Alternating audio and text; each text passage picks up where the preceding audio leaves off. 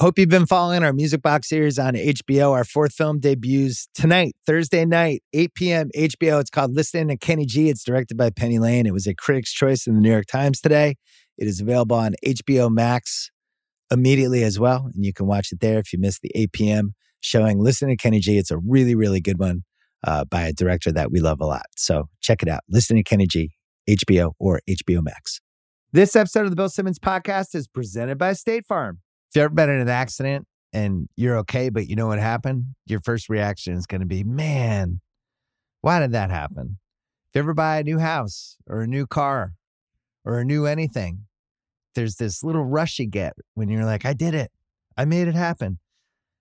But really, the only words you need to remember are, like a good neighbor, State Farm is there. State Farm has options to fit your unique insurance needs, meaning you can talk to your agent to help choose the coverage you need, have coverage options to protect the things you value most, file a claim right on the State Farm mobile app, and even reach a real person when you need to talk to someone. Like a good neighbor, State Farm is there. Learn more at statefarm.com. This episode is brought to you by Brooks. Look, every athlete knows that whether you're hitting the field, the track, or even the tarmac, you need the right shoes. And the Brooks Ghost 16 comes close to perfect, letting you focus on the fun of running. They've got this nitrogen-infused cushioning that keeps your run nice and soft while still being lightweight enough if you want to pick up some speed. And for the comfort seekers, you know, like me, you've seen my walk and talks on my YouTube channel. They've got a fresh new midsole design and crash pad to keep your joyride feeling breezy. Plus, it's got an enhanced upper to give you the right amount of stretch and structure. Sneakers, running shoes, walking shoes. It's so important. Turn those everyday miles into everyday endorphins in the better than ever Brooks Ghost 16. It's a great shoes. Click or tap the banner to learn more. We're also brought to you by FanDuel Sportsbook, which will be coming up later when we do $1 Million Picks with Peter Schrager. We are brought to you by the Ringer Podcast Network, where I did a new episode of The Rewatchables. We finally did JFK. Oliver Stone's flawed classic from 1991. It's the 30th anniversary in a couple weeks. Me, Chris Ryan, Sean Fennessy, Brian Koppelman, we broke the whole movie down. We talk JFK conspiracies. It is a crazy podcast about a crazy movie. Check that out. And then on Monday, we have another Rewatchables coming. So we'll be back on the normal schedule starting Monday next week. Coming up on this podcast, going to talk Rams and Pat's Bills and Rodgers MVP and $1 Million Picks with Peter Schrager. And then a conversation you were probably expecting, especially if you saw the title of this podcast. Chuck Klosterman and I, we're dying to talk about this 8-hour Beatles documentary, Beatles film, Beatles special. I don't even know what you call it. It's on Disney Plus. It's called Get Back. It's directed by Peter Jackson. And it's one of the most incredible pieces of content that's come out in the last 10 years. And it's really important. We're going to explain why we couldn't wait to talk about it. We deliberately avoided each other on text, on phone. And it's about 90 minutes on the Beatles. And I got to say, it was really fun to talk to Chuck about it. So that's the pod. Football, the Beatles. What's more high profile than that? First, our friends from Pearl Jam.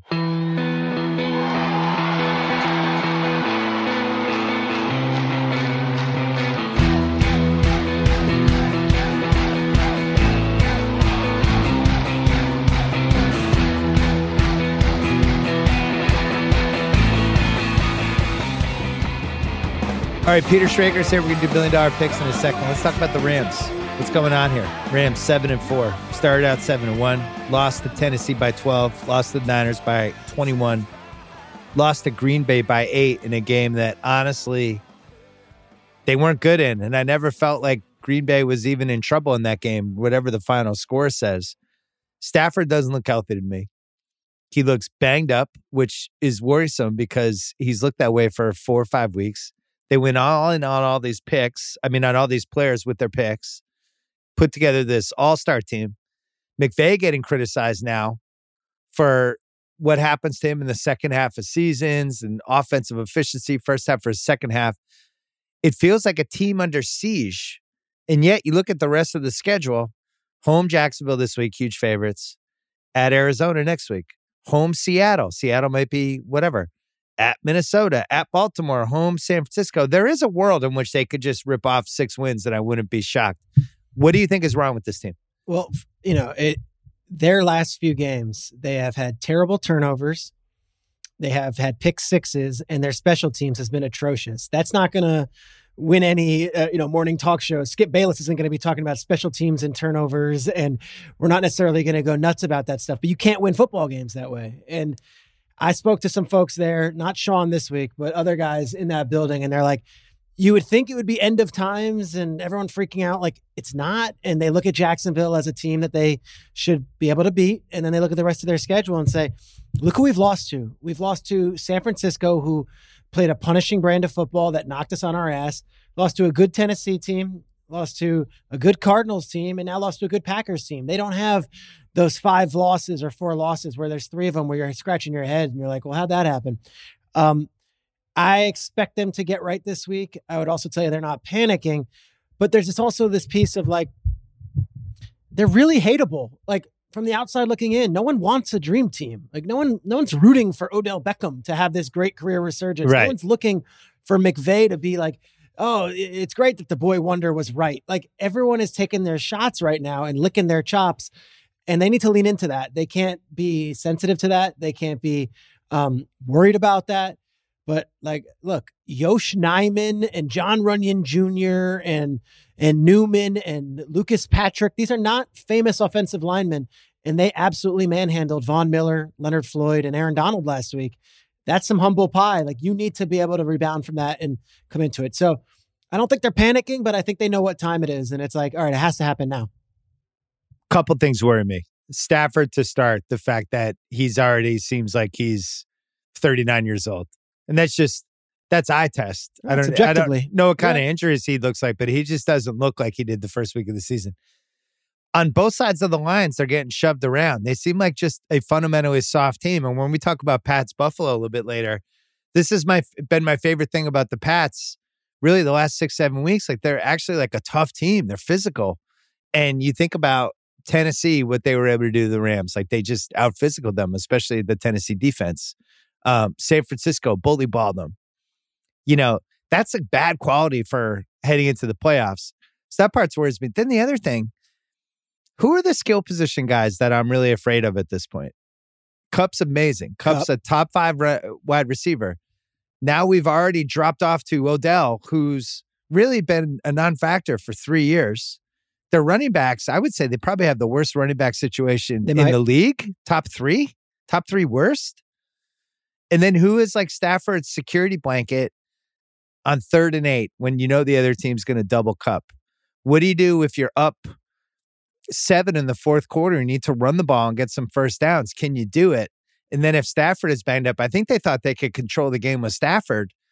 But if he's not at the same level he was at in training camp and at the start of the year, they can't do that either. So I think they're a sell to me. I don't think that's an overreaction either. I just don't like the makeup of the team.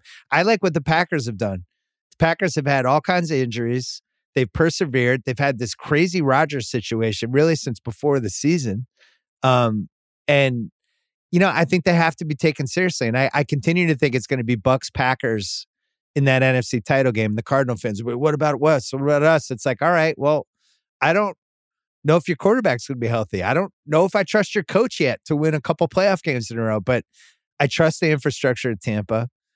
And I trust what I'm seeing with Green Bay, a team that's been successful the last couple of years. I don't trust the Rams. Yeah, and the Green Bay thing, I mentioned their offensive linemen. There's also their offensive line coach, Adam Stenavich, who's now getting head coaching buzz as an offensive line coach, because when you lose Bakhtiari and you lose Jenkins and you lose Josh Myers and, Corey Linsley signed for the highest contract ever given to a center in the offseason, and you get better, that's awesome. And Rodgers is locked in, and he's doing it with, again, Marquez Valdez-Scantling, and Randall Cobb got injured in the second half of last game, but Cobb's been really good this year. Jones is hurt now.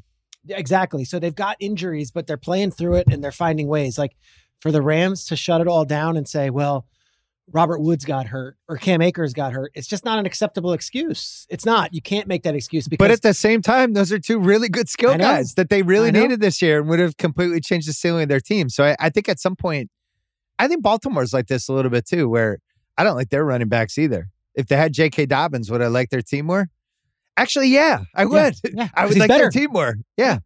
And I think you have to start looking at health as we head into December, which is, I think, such an advantage for the Pats. The Pats, knock on wood. I'm going to knock on glass. Knock on wood. Knock on wood, Kyle. The Pats have been really healthy so far. And they, other than Gilmore, they have been able, and then they lose Trent Brown for a few weeks, start the year. They've had some stuff, but right now they're like really unusually healthy. The Packers are getting healthy. The Bucs are going to start getting their guys back. Although it seems like every time you feel like good about the Bucs, I know, all of a sudden they lose one more guy or somebody else is iffy. So maybe that's part of it. It's you and Sal were talking about it Monday, but like it's one more week, but the season seems so long. Like, and really how does. I see it is the injuries. And it's like, who's going to be standing at the end? Because last year, the Buccaneers lost Vita Vea for a couple games. They lost, the defensive backfield. Antoine Winfield didn't play in the championship game, but then played in the Super Bowl. The reason the Bucs were as good as they were at the end, because they were all healthy. Like, Bakhtiari did not play in that NFC championship game. So it's a little bit of luck, but it's also a little bit of peaking at the right time. And, you go right down the list, like the Niners, everyone's high on the Niners. They lost Deebo Samuel and Fred Warner last week. Those are their two best players. Like, that stuff matters. So, we'll be talking about it again. We're underdog parlay of the week a little bit later. We go. Yeah, it's like, hey, the Niners just literally lost their two best guys. I think we might have to zag against them this week. I have another zag for you. What do you got? On FanDuel right now, regular season MVP odds. Tom Brady is 3-1. Josh Allen plus 420. The actual MVP through 11 games, Aaron Rodgers, plus 650. So there's some weird off the field stuff drifting into this, where it's like you were a dick in the offseason. I don't even think it's the offseason. I think this whole... And then the COVID, and he misses a week. And now it's like, so... Kyle, I hope the camera's on. I really do. I hope the camera's been on the last 20 seconds. Are we saying Aaron Rodgers isn't allowed to win the MVP this year? Because if we're doing these odds correctly, he is the odds-on favorite, and it's probably not close. They're 9-3. They've had injuries every week, including he missed a week. We saw what happened when the backup went in. It was a catastrophe. 7 points. And it's like, how is anyone more valuable to their team than Aaron Rodgers has been to the Packers this year? But now you bring in all the baggage, and that's why he's plus 650, and that's why Tom Brady's 3-1. If this was an objective award that was given out by looking at a piece of paper and statisticians pump out some robotic answer, sure. If this was done by a process where FanDuel selects the MVP based on wins over, whatever it is, fine. There's a reason T.O. waited 5 years to get into the Hall of Fame. There's a reason Roger Clemens is not in the Hall of Fame. There's a lot of reasons for human beings vote on these things, and the sports writer community might not be inclined to say, let's wrap our arms around Aaron Rodgers after what went down week 10 or whatever that was, with that whole thing, with the fact. I'm curious to see if sports writers can block it all out and say, is he the best teammate? Is he the best leader? Is he the best player in the NFL? Because I think the answers might be yes, but they might be looking for a different answer and a different player to wrap their arms around in the NFL, have this prestigious award go to someone else this season. Yeah, it would be like a begrudging vote, right? I think it's so. Like, you were so good this year and your team was so good. I'm going to have to vote for you, and I don't feel good about it at all because I couldn't come up with a better candidate. There literally has been no one. I mean, Brady maybe, but there's been no one as good as Rodgers when he's on the field. There hasn't been. Objectively, he's the winner of the MVP right now. Also, he's the most important player to his team of anyone on their team. Was a similar situation in 1975 in the NBA. Give it to me. Give me a history lesson. Pretty sure I'm the first person who's going to bring this up on a podcast this week because nobody would care other than me. But Rick Barry, who was the best player in the league in 1975. Not well liked, right? By the media? Not well liked. 30 points a game that year, goes into the playoffs, demolishes everybody. And in the MVP, he finished fourth. And if you go back and you really look, it's like, all right, maybe McAdoo, I could see the case. The win totals weren't that different. McAdoo was like 35 game that year, but like Barry can't be lower than second. He finished fourth. I wrote about this in my book. It was like that was the level of animosity and whatever that he provoked from people, where people are like, yeah, fuck that. I'm not voting for that guy. And I do wonder if that's going to be Rodgers this year. At the same time, like, let's say the Bucks like barely beat the Falcons this week. I know. Let's say the Pats beat the Bills. How is Rodgers not the MVP? I know. But I think it's going to be Brady, because if they, especially the way their schedule stacks up, it's a better narrative. People will feel he's a better teammate. He went in there, he changed the culture versus like Aaron Rodgers, who kind of submarined the culture in a lot of different ways. But they're 9-3. No, and the players will tell you a different tale. They'll say that Rodgers is still the man. He's the leader. Right. And like, they love him. Like, whatever you guys in the media or whatever the front office has to deal with, that's on them. Every Sunday, this guy plays hurt. He wins. And they have fun out there. Like, objectively, he's the guy. The question is, like, I personally, I don't think I can, and I don't have a vote, but I couldn't give my vote to Kyler, even if he goes out and has a great finish. Like, 3 games out of the season, he didn't play. Like, it's hard. Like, availability matters. They didn't miss him as much as we expected. They went 2-1 without him. Yeah, Rodgers has a bye week this week.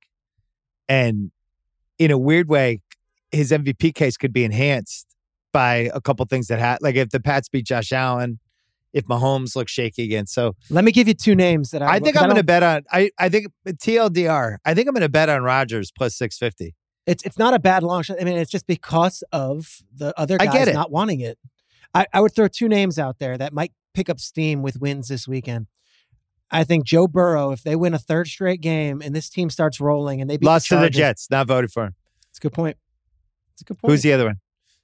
The other one is if the Colts get going again and Jonathan Taylor keeps it going and like has one of these crazy they're not seasons. making the playoffs. Crossing him off too. All right. So Rodgers it is. No, what? Let's go keep going through the far-fetched Lamar, ones. I can't after throwing 4 picks in a game last week. And Dak probably out too, right? Probably. For the way he's played the last 4 weeks. Yeah, it's rough. What if the Raiders go on a tear and Derek Carr, you say, okay, those 3 weeks where they lost, like that was a lot going on. They still finished the season 12-5 or 11-6, and Derek Carr. He's Derek Carr. He got mocked by other players. Maybe the Taylor thing, they would have to run the slate, I think. Yeah. Right? They'd have to go 11-6. And he'll be the guy. I don't think they can, because I think the blueprint was unlocked with them last week. Can I throw out a name? Yeah, let's hear it.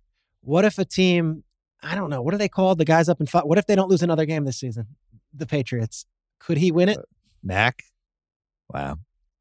Sal and I jokingly talked about this last week. A rookie has never won it, and I don't think he's the best player on the team. I don't think he's the top 5 player. However, I don't see it. 80-1. Mina Kimes, our friend, was asking me, has anyone ever won the executive of the year and the coach of the year in the same year? Because you could Belichick has to be considered the executive of the year when you think about the draft combined with all the free agent signings. They spent have been lights out. I think $168 million in unrestricted free agents. It's the most ever spent by I think $50 million. And like Bourne is their number 1 wide receiver. Henry's really good. Jonnu looked good last week. Jonnu looks good. Jalen Mills, Belichick really likes. And then Judon has been the best free agent of the thing. He could be defensive player of the year. Like, they really hit home runs. And people would say, well, Jonnu isn't worth what don't worry about how much he's making. Does he make an impact? Yes. Is he a good part of the Aguilar scored a big touchdown on Thursday night against the Falcons. Like, they're all contributing. Aguilar, even though the stats haven't been there, they still respect his speed. Yep. And he does, like, he's not a diva. Like, he blocks, he does stuff. He's helped. He hasn't been like a detriment. Mills is the guy like who drives my dad crazy, but even Mills has been all right the last couple of weeks. Yeah, I think one of the good things about this Pats team, and another reason why it reminds me of that 0-1 team, is I don't even know who the MVP is. It's just a bunch of really good guys, and they've managed to stay healthy, and they're tough. And have you noticed Kendrick Bourne and Belichick? Have you been following any of that Oh at my all? God, have I noticed? Bourne is like the most Patriots-y patriot. Do you see when he got the game ball after and they were doing the stiff arm stuff? Oh my God. I mean, Belichick's giggling. It's so awkward. Like, he doesn't even know how to handle how much exuberance and that was Bourne in San Francisco, because he never put up huge numbers, but the 49ers guys loved him. They were like, right. Kendrick Bourne is like the greatest guy in the locker room. And maybe the word got round. He leads their team in catches and yards and all that stuff. But his personality, his charisma, and his joy is like a welcomed new addition to this Patriots team. Last thing, and then we'll take a break and do picks. Chiefs. Chiefs are laying 9.5 to the Broncos this week. And I wrote them off a couple weeks ago. It was a mistake. Denver, they've owned for a long, long time. They have won 11 straight. Mahomes has never lost to Denver. Their offense, by the pure stats, first and first downs, 281. Third down, they're 51.5%, which is insane. Like 40% is awesome on third down. You're like 45, you're like high-fiving everybody. Fourth down, they're 7 for 11. And yet they're second in turnovers. So I actually did some research. I was trying to figure out, like, all right, how many teams have averaged more than 2 turnovers a game? So you need to get to basically 33 in the old season. Now it'd be 35 for a season. Mm-hmm. So they're averaging exactly 2 a game now. And it's like, if they stay on that pace, they could do it. So all these teams that average, there's been 10 teams since 2015 that have averaged more than 2 turnovers a game. How many of them do you think went 500 or better? Very few, maybe 1. 0. Really? 2019 Bucks had the most. That was the Jameis year. They had 41 turnovers that year. They were 7-9. That was also the best record of all these teams. 2019 Panthers, 2019 Giants, go all the way through. All the records are 4-12, 5-11, 3-13. The last team that had over 2 turnovers a game and went above 500 was the 2014 Eagles. I don't remember who was the quarterback on that team. 36 turnovers. They somehow went 10-6. I think the division was good. They didn't make the playoffs. My point is, I actually think it's unrealistic for them to keep that going.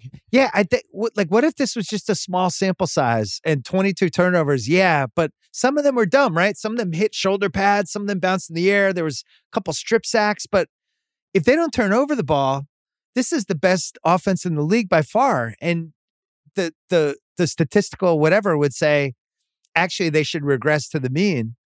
We should have less turnovers over these next couple games. And if that happens, this is a 38 points a game offense. Does any of that make sense to you? Or absolutely, because those were freakish turnovers. They really were. They're off Kelsey's hands, doesn't happen. Tyreek off his hands, doesn't happen. Hardman cannot catch a ball, doesn't. And let's say that they're just not terrible with turnovers. And it's just one a game for 3 weeks in a row. Or it's like 8 turnovers over the final 5 weeks as opposed to 15 turnovers. Like, then, okay, that makes it more sense. Their whole thing to me, though, the turnovers are almost secondary to like their defense overnight around week 7, which is like, hey, let's be good. And they're one of the best defenses in the league. And it's because of a few things. Obviously, Frank Clark is healthy and you're making the change with Sorensen and Thornhill. But to a man, all those guys in Kansas City are like, we just had to get healthy. We just had to get Frank back. We just had to get into our groove. And they're dialed in. They held the Cowboys to 9 points, man. The Cowboys are a scoring team. I think the Chiefs, this week, Denver, they've feasted on them before. This might be the start of, okay, let's do what the Bucs did last year and let's just hit out of the bye week and go. And Denver just is a zigzag team. Look good one week, look terrible next week. And they've been better without Von Miller. Reason. They're 3-1 since Von Miller wore a jersey for them. And the one was when we bet on them on $1 Million Picks, which is coming up right after this still break. Running around the field. Taking a break. $1 Million Picks next. This episode is brought to you by Michelob Ultra, the official beer partner of the NBA. It's just what you need to sit back and enjoy the game. And they're also getting fans closer to the game than ever. You can win exclusive NBA prizes like courtside seats, signed memorabilia, and more. I love Michelob because of how light it is. It's only 95 calories with 2.6 carbs. You know what the perfect time for Michelob Ultra is? A little doubleheader, little NBA doubleheader. Right? First half of the first game. I don't know. West Coast time, that's usually about 5 o'clock, 5:30. Perfect time for a beer. You can do it. Grab a pack to enjoy today. Learn more and enter for your chance to win at MichelobUltra.com/courtside. LDA 21 and up. All right. I'm not here to talk about the past, much like Mark McGuire. We got killed for really the first time ever for us last week. We lost $874,000. The reason was that Vegas Cowboys game destroyed us. We lost. You want to talk about $600K how we experienced that game over text, you and me? It ruined my Thanksgiving. Honestly, they get the coin toss. They're home. This is a wrap. The kickoff, all of a sudden they're at the 7-yard line.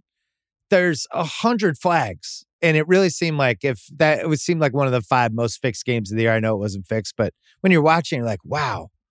28 penalties were called. So I couldn't even say it was one-sided. It was just every single time there was a play. And it was like Sean Hockley got to speak on the mic to 35 million people 28 times. And I'm like, that's not fair. No one wants to see him. Nobody. Not one person. So anyway, they lost us money. And then we actually could have rallied, except Jalen Hurts decided, where'd he go? You know what? I'm going to have the worst game of my life against this crap Giants team that couldn't even get to 13 points, couldn't even run out the clock. Didn't matter. And then Jalen Reagor finished us off there. And then finally, we had Kirk Cousins, who I'm not going to say harsh things about because we need him this week. He's going to be in one of our bets. Of course he is. But they just couldn't. He lined up under the guard. He lined up under the guard. He threw a 2-point conversion over Jefferson's head. I still like that Vikings team. Anyway, we're back. I went back to the basics. I actually listened to a couple of our old podcasts trying to figure out what we were doing wrong. You checked the tape. I did. I checked the tape. What I realized was we were like on the fly trying to come up with the picks on the pod. I need to come up with the picks before we do the pod, and then we talk about them. And if like there's ever like one of the picks where you're just like, then we veer off.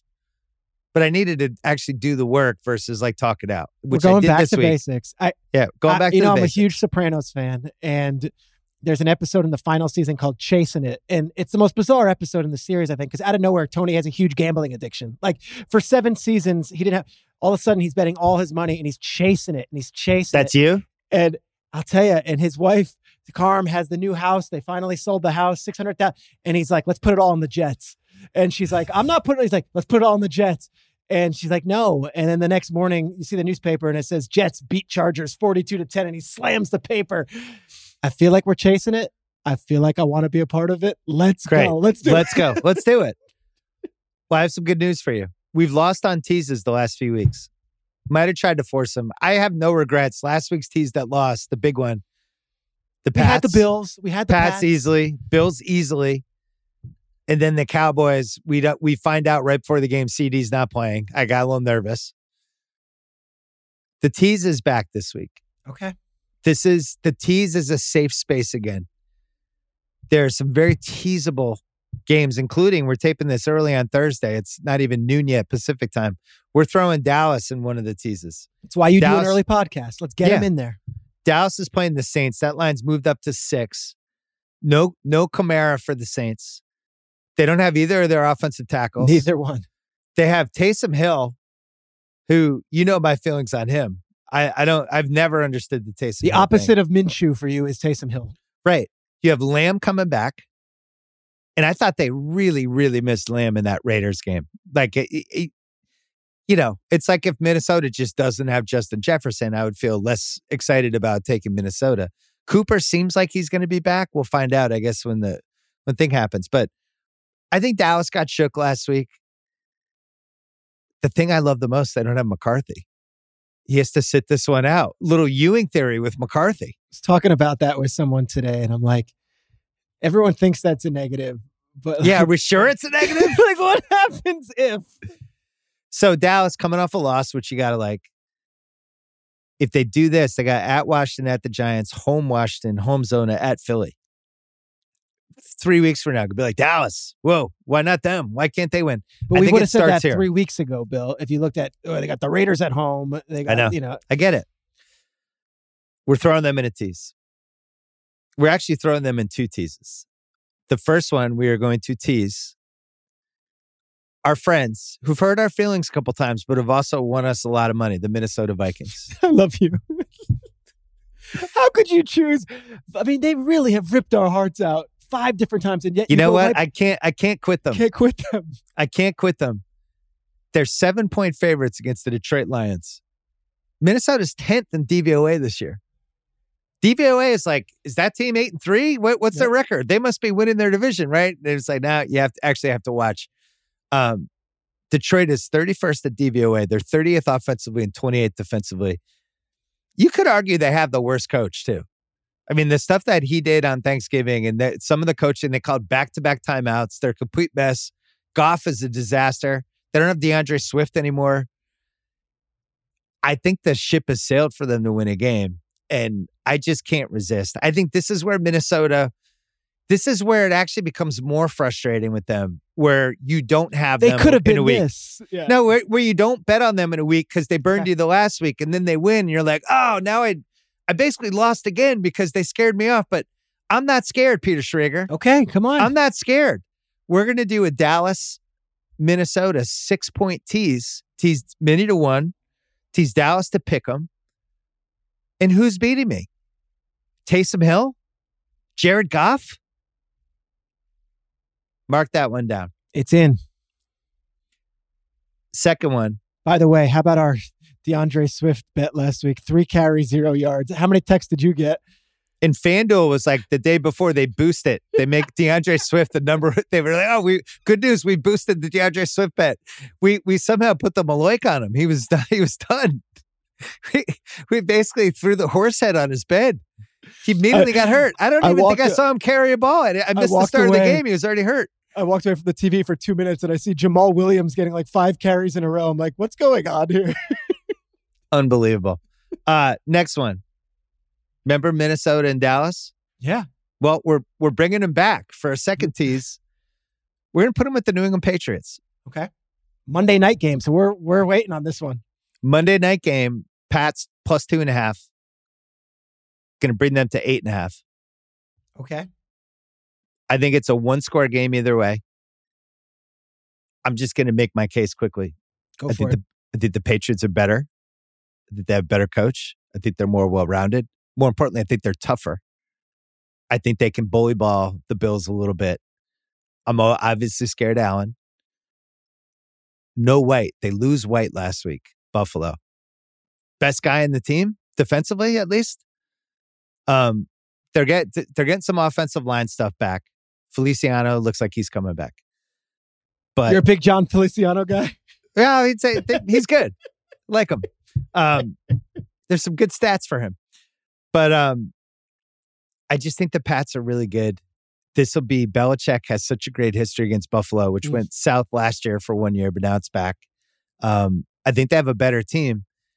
I love that I can get points. If I can get this to 8.5 and it's a 1-score game, here's my fear. I'm going to put it on the table right now. We talk about our fears during $1 Million Picks. It's a rookie QB on a Monday night. On the road. On the road. He could single-handedly submarine it back. Now, I went back. I looked at Wilson. He had his one shit game as a rookie. Roethlisberger had a couple shit games, but Pittsburgh was so good that year. They could win like 13-7. Yeah. But he'd have games where he'd have 0 TDs, 2 picks, and they'd win 19-7. Mm-hmm. Like it almost didn't, it was a bonus if he played well. Max, somewhere between those two worlds, right? It's a bonus if he plays well with the Pats, but he can't do those Roethlisberger games. If he's 0 TDs and 2 picks, they're probably going to lose. He's actually weirdly important to them. So that would be my fear. But I just like this Pats team. And we've been riding them every week and somehow not winning money from them because we keep putting them in dumb teases. But in this case, the plus 8.5. So mark that one down. Minnesota, Dallas, Pats. Then a third one that the Pats are also going to be in. FanDuel, you can do 9-point teases. Okay. Minus 115 are the odds. Pats to 11.5. 11 is the key number because once you get past that, basically the games are never 12, 13 points. It's always like 11 or 14. Mm-hmm. Pats to 11.5. The Chiefs down to 0.5. Chiefs just have to beat the Broncos in Arrowhead? Just have to beat the Broncos in Arrowhead. I think they can do that. The Bucks against Atlanta down to -2. There was a split second where I was afraid of Atlanta in this game. Atlanta has 4 20-point plus losses this year. Atlanta's 5-6. They beat Jacksonville, both New York teams, New Orleans and Miami. Not impressive. Do you know who's last in DVOA? Atlanta. Is it the Falcons, really? I was stunned. Would you have guessed in a million years Atlanta was last? Yeah. You know who's first in DVOA? Tampa. So you're telling me I can throw this in a tease. I'm getting the number 1 team in DVOA after 12 weeks against number 32, and they just have to win by a field goal. Feel pretty comfortable. Feel good. I mean, how good was Gronk last week? I wish they had Brown. But I know. Gronk looked like he was He was Gronky. unbelievable. He And went 7 Fournette. for 123, I think. And Fournette. Fournette was great. Great. What about our guy, our Super Bowl hero? Who's our guy? He sent Devin me White? his jersey. Yeah. Devin White. Healthy? White, they were hoping that he would get fully healthy. We're going to have to see game time decision, but, Vita Vea wears me a spitting bit. teeth out there. I can't tell you about Devin, though. I don't know. All right. So what do you think? Chiefs, Bucks, Pats. Bucks, Pats all the way to 11.5. Bucks have to win by a field goal. Chiefs have to win by 1. I'm in on it. Let's go. Okay. All right. Individual games. How you feeling about Bengals, Chargers? Bengals -3 in Cincy. Make the case for one or the other. Okay. The case for Cincinnati is that they've kicked the shit out of teams the last 6 quarters. They're feeling themselves. The case against Cincinnati is that everyone is feeling Cincinnati. The last time they were given their roses and their bouquets, they lost to the Jets. We've done this before. Less than 3 weeks ago, we crowned the Bengals and they beat the crap out of the Raiders second half and then just did what they did to the Steelers. They're at home. This fan base has not had a game like this in years. Could you see Herbert coming in there and just slicing that defense up? Potentially. I would maybe stay away, and yet they're really fun to root for. They're dominating up at the line of scrimmage, and Burrow doesn't seem to be ever fazed by the moment. Couple things. It feels like they can run on them. Mm-hmm. I think you can run on the Chargers. You can. I don't think that's a hot take. I think you can bully them and run on them. Chargers pass rush worries me a little in this game because we've seen teams come after Joey B. Yep. But I also think they can throw on them. The big thing for me is Herbert look good for like a month? He hasn't. Because I've heard, I have him on every fantasy team I have. It's like 4 straight weeks you watch and you're like, are you better than Mac Jones? I know you have the cannon arm, but the game last week, I thought he was really honestly bad. I thought he was bad against the Pats too. So I don't know what's going on with that. And he was really, really good the final drive against the Eagles. And then you're like, all right, that's his moment. That's his big game. 6-minute drive, puts him away. 2 first downs on 4th down conversions. And then really big step back last week against Denver. Surtain picked him off twice, but that doesn't even tell the story. Like he was off all game. So Baltimore, they score 6. Bye week. They lose to the Pats. He was bad in that game. They beat Philly by 3. He was good in that game. Bad against Minnesota, lose by 7. The Pittsburgh game on Sunday night, which they came back and won, Pittsburgh had nobody out there. I mean, coverage at the end. Yeah, and then somebody got hurt, but it's just Minka was out, Watt was out. Yep. Yeah, that was like a corpse of a Steelers defense. And then Denver completely throttled them. Completely. And it was one of those games, I think when the thing I've noticed with him, and I really like him, I think he's going to be a fantastic quarterback. But I have noticed, especially when he's pressing a little, the ball's coming out at 200 miles an hour. That Eckler play at the end. The Eckler play was a 90-mile-per-hour fastball. Eckler's got great hands, bounces off his hands. Surtain takes it to the house. So in Cincinnati, I worry about that. I worry that Cincinnati is too bandwagony. It's a 10 a.m. game or Pacific time. That's good for, the West Coast, East Coast thing. And as you said, I really probably the biggest Bengals game in a few years. Yeah. It's interesting because they manhandled the Steelers, and I wrote about them for Fox this week. And I heard from a Bengals staffer, and he's like, you got to give credit to the offensive line. These guys, it's Jonah Williams is finally healthy. Riley Reif is playing well. And it's Quentin Spain and Trey Hopkins. No one wants to talk offensive line on television or these podcasts, but that offensive line is as patchwork as it gets. And remember, they took Jamar Chase and they passed over Sewell and Slater, and everyone went nuts. Their offensive line is protecting Burrow this season. And when he does get sacked, it's because he holds on to the ball. Except against the Jets. Right. Except against the Jets. But and their defense has been all, their free agent signings were Mike Hilton and Eli Apple and Trey Hendrickson. All those guys made huge plays last week, and they're veterans. I like the Bengals in this game, but I'm cautious just because last time everyone crowned the Bengals, they gave it away to the Jets. One game that you like, I think, more than me is you like the Dolphins against the Giants. Make the case for that. Giants, if they were going to get a bump, it was going to be last week. Here's Freddie Kitchens there. Here's what we got. It didn't look good. They beat the Eagles, but they did not play well on offense. And Mike Glennon could very well be the quarterback in this game. And I don't trust Mike Glennon as being better than Daniel Jones in a big spot. The Dolphins, meanwhile, 4 straight wins. Jalen Phillips playing awesome last week, 3 sacks. Jalen Waddle has 77 catches. He's 5th in the league in catches. They found a way to use him.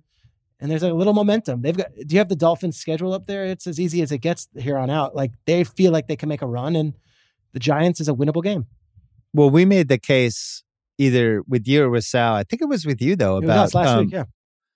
It was about the, no, it was 2 weeks ago. It was like the case for, could Miami be 7-7 in a couple weeks? And we're all going, wait, what the hell just happened?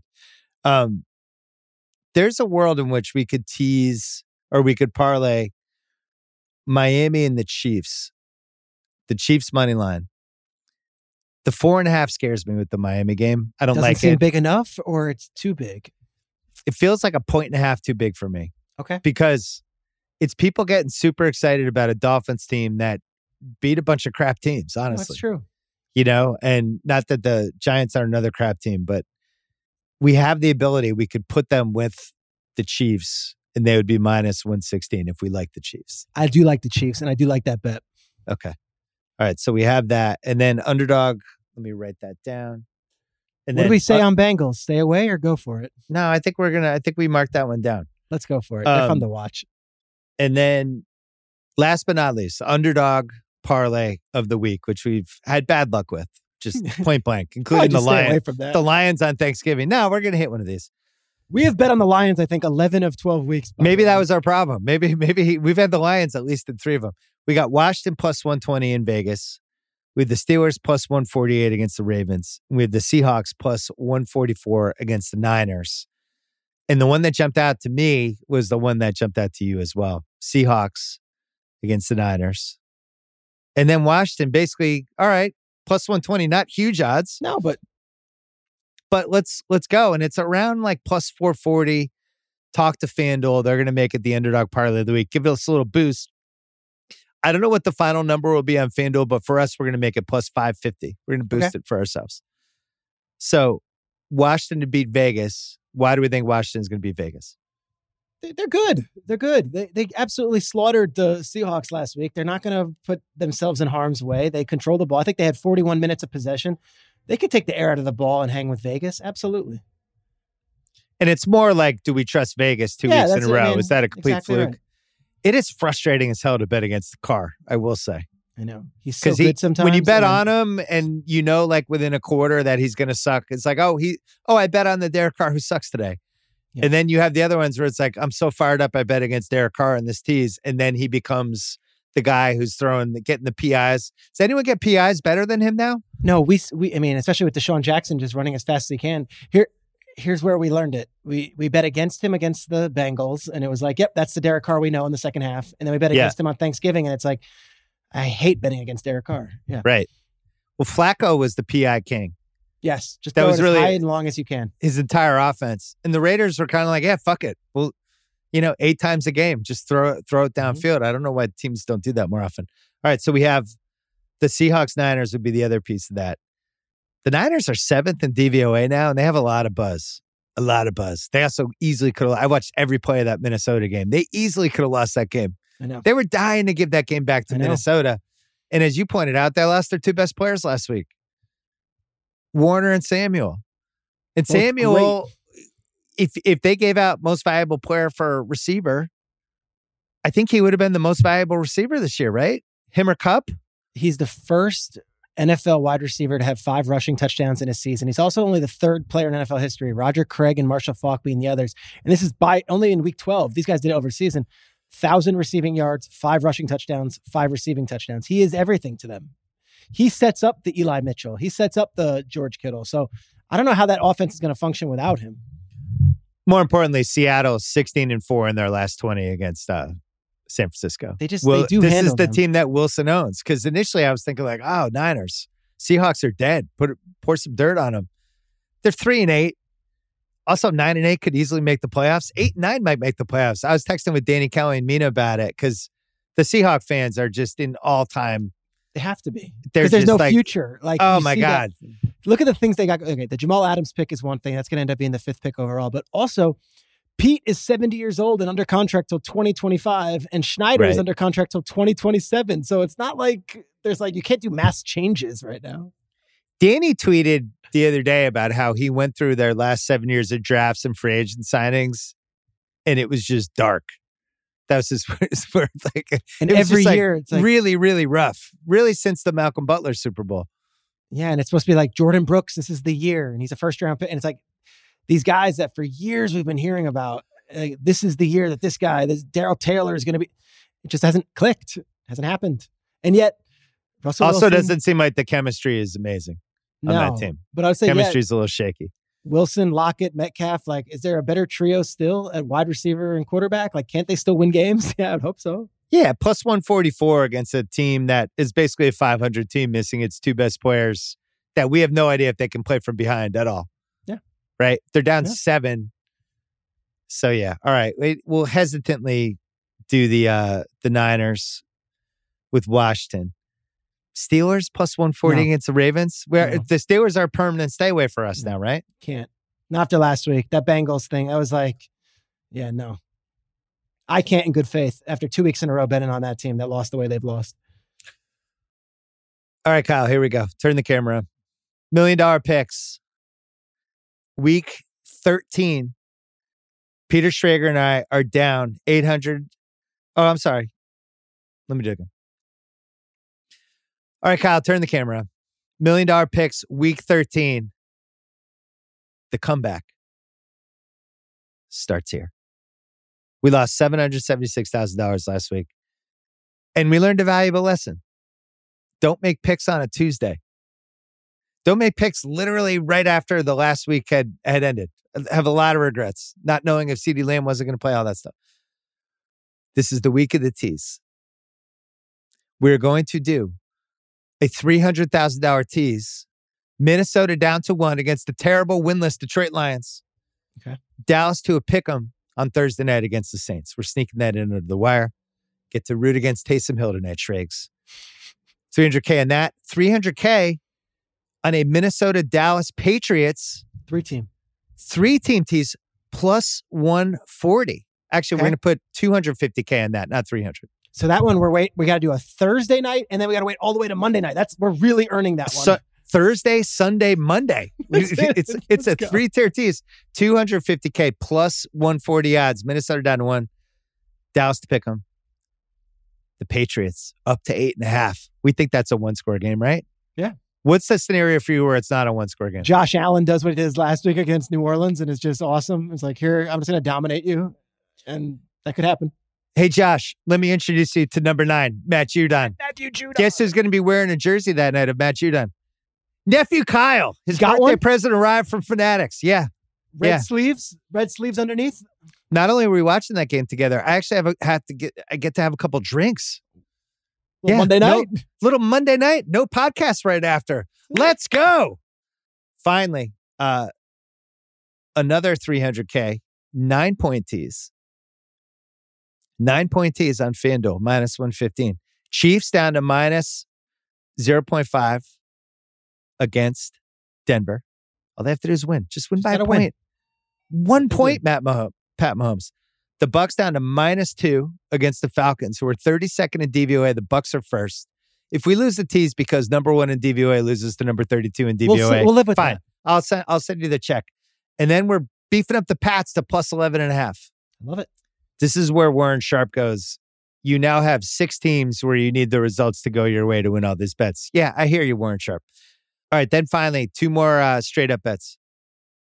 Bengals minus 3 Chargers. Yes. Fun Bengals. We're in. They already had their Jets moment.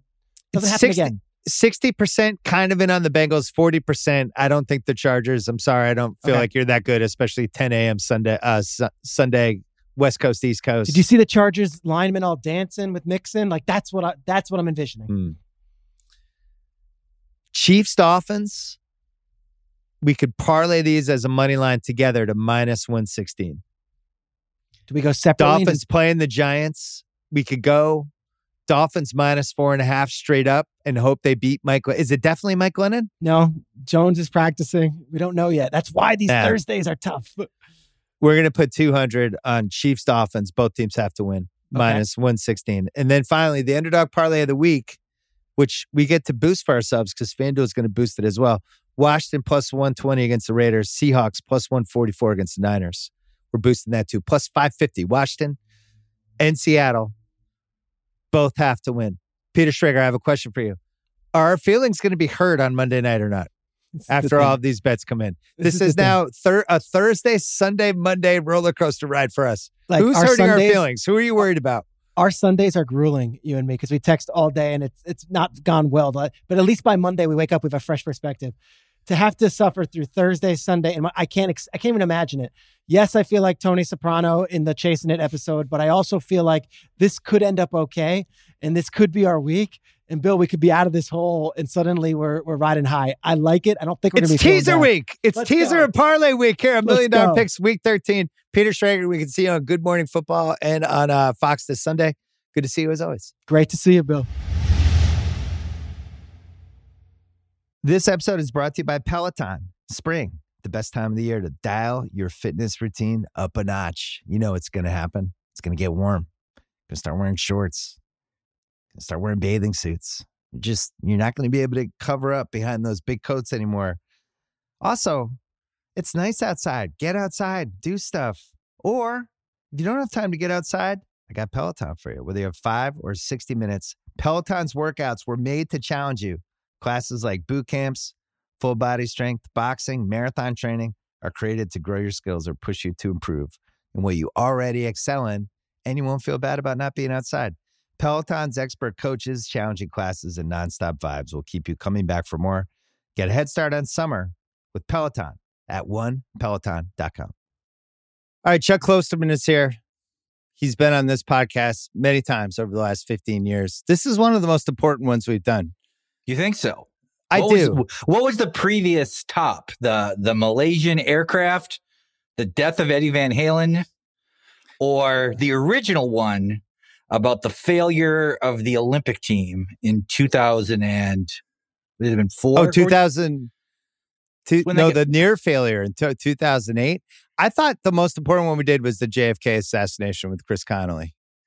Well, I guess historians will have to decide. Maybe somebody will like Peter Jackson will go back and take all our podcasts and then get all the stuff that is being that happens before and after and sort of have a new portrait of what our relationship actually is. That'll be very revealing.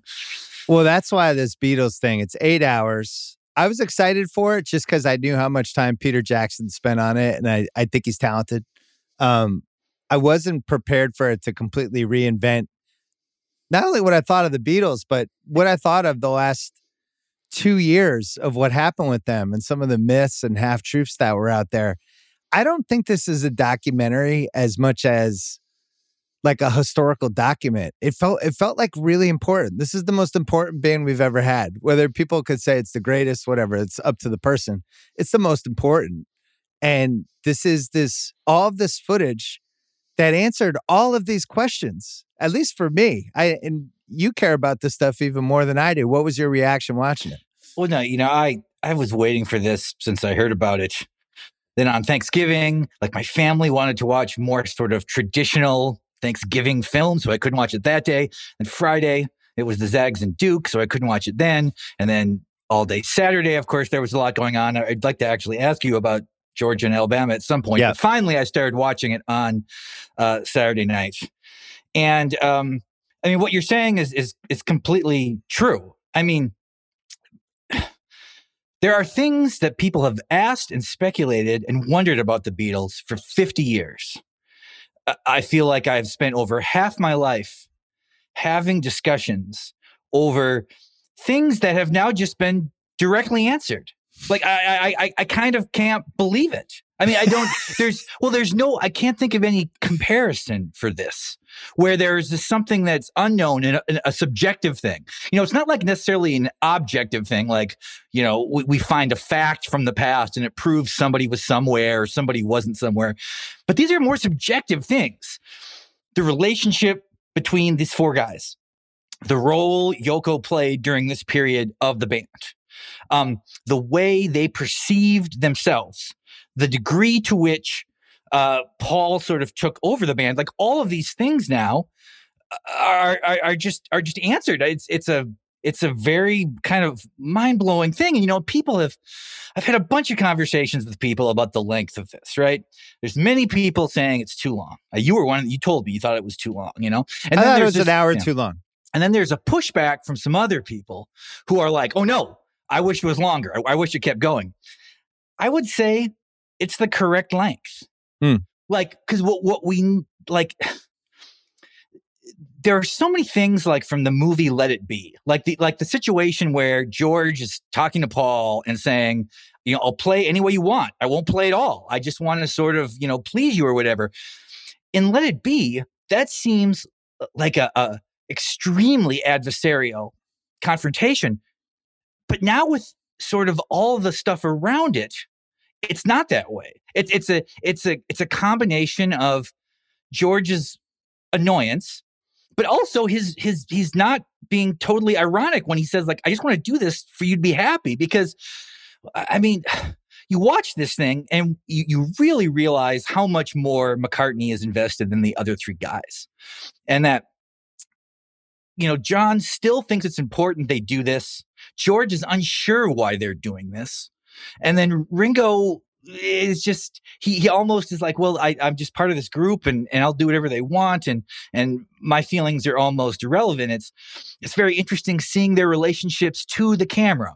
Paul is obviously the most aware of the camera at all times. John acts more kind of like Jim from The Office. I was going to say Holden Caulfield. Well, he just likes occasionally to look into the camera. So to kind of tell people, it's like, I know we're being filmed here, and I know this is, I want you to be aware of this. I'm sort of unsure what my purpose with this band is in a larger. He was like, and then George does not want him to be doing it at all. He doesn't see the sense in doing this. He just wants to essentially make his solo record. And Ringo is aware of the camera and yet does not change his personality. Like, I think that in some ways is a remarkable thing. But I mean, these guys have been watched constantly for 6 years. So the idea of being watched is not like the first season of The Real World or something where these people are figuring out how this feels. I mean, they almost go into it with the idea that we're being watched at all times. And even it's, I don't know. I mean, I think that the amount of footage the guy got, that Jackson got, is the right amount. Because if there is less, it's the same problem that was with Let It Be.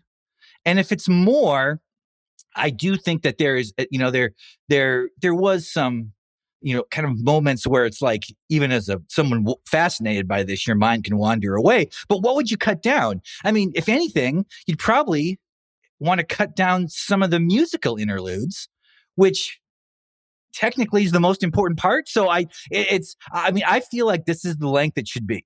That he got this right. He did a great job. It looks amazing, particularly the first half of the movie before they go to Abbey Road, where they had those kind of multicolored backgrounds. So it's very dreamlike. And in some ways, for weirdos like, I guess, me, there were dreamlike elements of this. Like George talking about how he feels about his role in the band in that way to those guys. I never thought I would ever see that. I thought it was one of the best pieces of content I've ever consumed in my life. And when I say it was too long, like, yeah, you could have cut a half hour, 45 minutes to an hour, I'm sure. It doesn't ultimately really matter. This is so rich. There's so many things going on. And it's so out of control that this exists. That was what I had the same reaction as I'm watching. I'm just like, I just can't believe this. I can't believe this exists. When he starts messing around and trying to figure out Let It Be, and there's like 3 conversations going around, and he's like, oh, do I have this? And he's just playing the piano. They're cutting a Ringo, and he's talking to somebody, and it's like, oh, over there is one of like the 7, 8, 9 geniuses we've ever had in our lives is creating one of his best songs as all of this like cacophony is happening. This documentary has like 20 moments like that where you're just like, I just can't believe this exists. How did this take so long? Where was this? And, and like things change, right? So it's like a lot of people have commented on the scene where like Paul is playing guitar and he's kind of singing gibberish. And then about 45 seconds into it, he basically creates the song Get Back for the first time. And many people have been, this is amazing, and it is. And I think a lot of people would be like, well, why wasn't that in the original movie? But the thing is, in the present, you sometimes can't tell what is important. Like while it's happening, I mean, they don't have any realization that, I mean, I wouldn't say, Let It Be in general, is one of my least favorite Beatles records. I mean, it's a great album compared to other musicians, but compared to the Beatles, and they're within the bottom third. But what I'm saying is like when I got this book coming out next year on the 90s, and this happened to me sometimes when I was going back and like I would research something from the 90s and I would find a small detail and I would think to myself like, well, that seems important now.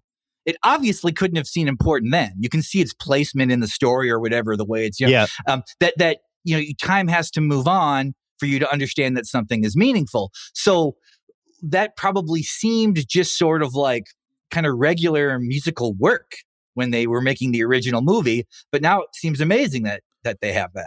But that's why he constructed this way, because he shows just a lot of footage of them fucking around, messing around, playing old songs they've done, playing songs that would never make an album, just kind of, I don't know, enjoying each other's company and trying to keep that flame kindled.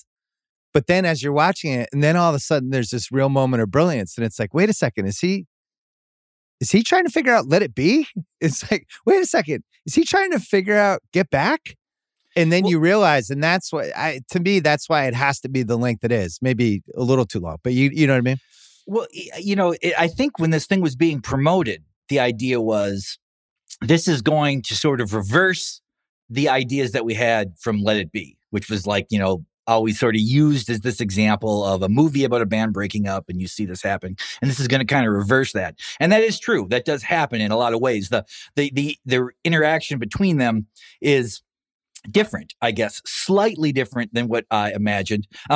But it's much more than just reversing it. Like I don't think that people expected that this would be like such an intimate view of their interaction. I mean, like when John and Paul are talking about George temporarily quitting in the flower pot scene. Yes. And I mean, you find something that's, I think some people probably didn't like, which is that Paul doesn't seem to respect him as a musician much at all, and basically sees him as somebody that he can teach, or and well, he was younger, which was, I think, part of it. And he was like 4 years younger than John. And they're all, so I mean, like the Beatles broke up before Harrison turned 30, which is another just bizarre fact always, that whole thing happened before like the age I was when I moved to New York or whatever. I can't believe that.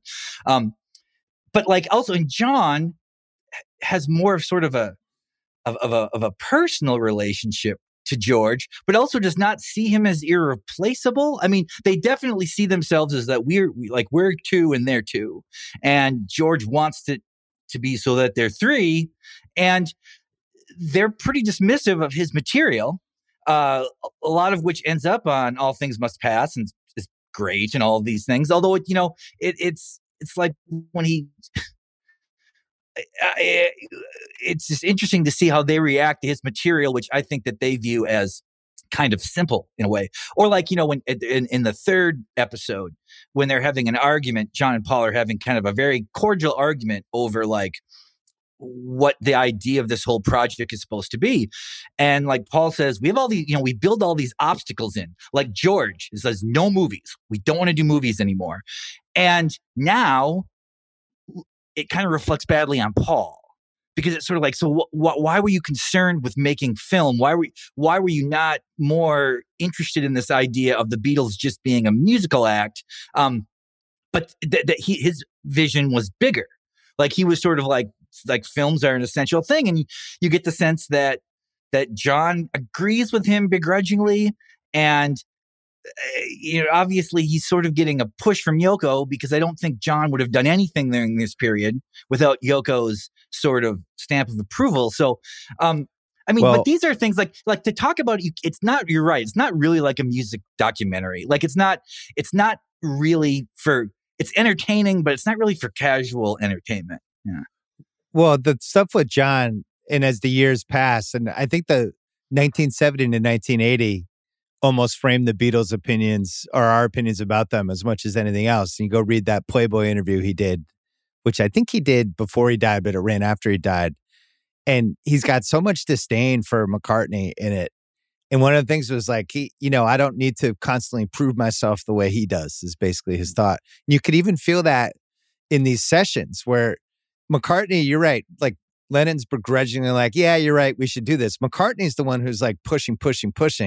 But going back to George, I thought that was so fascinating. And it was like the flower pot. And then there's a couple, when Lennon's like, well, we could just get Clapton to play the guitar. Like they did think he was replaceable. And the reality is these guys were two of like the all-time geniuses we've ever had. And Harrison was really good, but he wasn't on their level. And he wanted to get more respect from them. And I think you could kind of see in Paul's face sometimes, he's kind of like, who the fuck is this guy? Like, doesn't he realize like he's with me and John? We're like two of the all-time greats. Who wants to hear from you? You're not on our level. You see, well, but I mean, I guess in a way that's true. But what I mean more is that sort of that they see him as like he's Chris Bosh. Maybe that's possible. It's like, hey, Chris, set some picks and space the floor. We've all sort of, okay, like you said, that Playboy interview. There was also an interview that Lennon had done with Jan Wenner earlier, where he goes through the entire catalog of the Beatles and is like, I wrote that song, Paul wrote that, obviously Paul wrote that, So I came into this kind of with the belief that essentially starting from the White Album, they were writing completely separately. That they didn't really have a relationship. But while that is true to a degree, it was still more collaborative, I guess, than I thought it was. Like they do see, they really kind of trust each other's opinion on these things and help each other out. And that all those dynamics was just kind of, sort of charming. There's just, I don't know. There's so many things. We got to take that further. Okay. That was my favorite part of the doc. I thought what emerged from this over 8 hours, and it's so weird that it went so sideways, and there's a lot of reasons for it that we can get into, but over and over again, you just get the sense Lennon and McCartney, they fucking loved each other. They loved playing music together, and they really were connected. And that Two of Us scene, which is edited really brilliantly, when it's just they're locked in on each other, and Harrison's kind of over there on the side getting more and more bummed out because he's like an appendage to them, right? And they're just vibing off each other in a way. It's almost like watching a romance, these guys. And that's what I wasn't prepared for, because I thought the last 2 years, I thought it was way more contentious, but I think they love playing music together. I really do, even to the end. Well, what you're saying is I've seen this written about, that there is this kind of desire now to view this like, when they're talking about Two of Us or whatever, it's like, oh, it almost seems like they're like, John makes the joke about them being lovers. I have a slightly different reading on some of this. Okay. I'm actually kind of doing what you do with the NBA guys once in a while. I might be reading too much into the body language, particularly since, John was certainly smoking weed during this movie. I think on heroin during a lot of this movie. And there's just, there's different kind of personalities. There's like people who smoke pot and talk more, and people who smoke pot and talk less. And Paul talks more and John talks less. But what I often see, or what I seem to project maybe into Lennon's face, is not that I love this guy. It was actually, I don't like this person. I guess I love them in the way a brother might love his brother who they don't get along. I'm sick of hearing this. I know that this guy is a genius. I know we have this incredible relationship, and our music differentiates us from all other musicians. But I don't know, like, he seems to kind of love George, and he seems to kind of love Ringo in that way. But I did not see, like, their relationship to me seemed like hard. That's so it was, funny. I completely disagree. I saw it totally differently, but maybe that's why this is such a great film. Well, or I guess in some ways it could contradict my initial statement that's like, now all these questions are answered. Maybe these questions aren't answered. Maybe that makes more questions in some way. But I don't, like, a lot of times there are shots of all three people looking at Paul, and they have that look on their face. And I bet many people out here who are listening to this, who have jobs where you deal with other people, and this experience, somebody who asks you a question, listens to you answer it, and actually just wants to talk about what they think of it. Yeah. They just want to talk about it. But they feel like if they just talk about it, it would somehow be strange. So they have to like almost kind of frame it as a conversation. And you can see these guys are going like, you're not really listening to me. You just want to go through this and you want to run through all these options.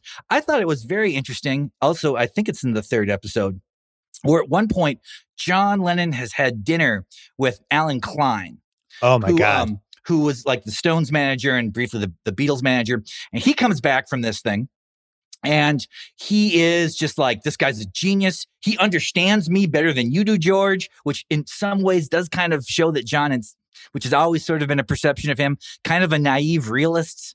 Like he's a realist, but he's naive, that he believes the information he has is all the information there is to have.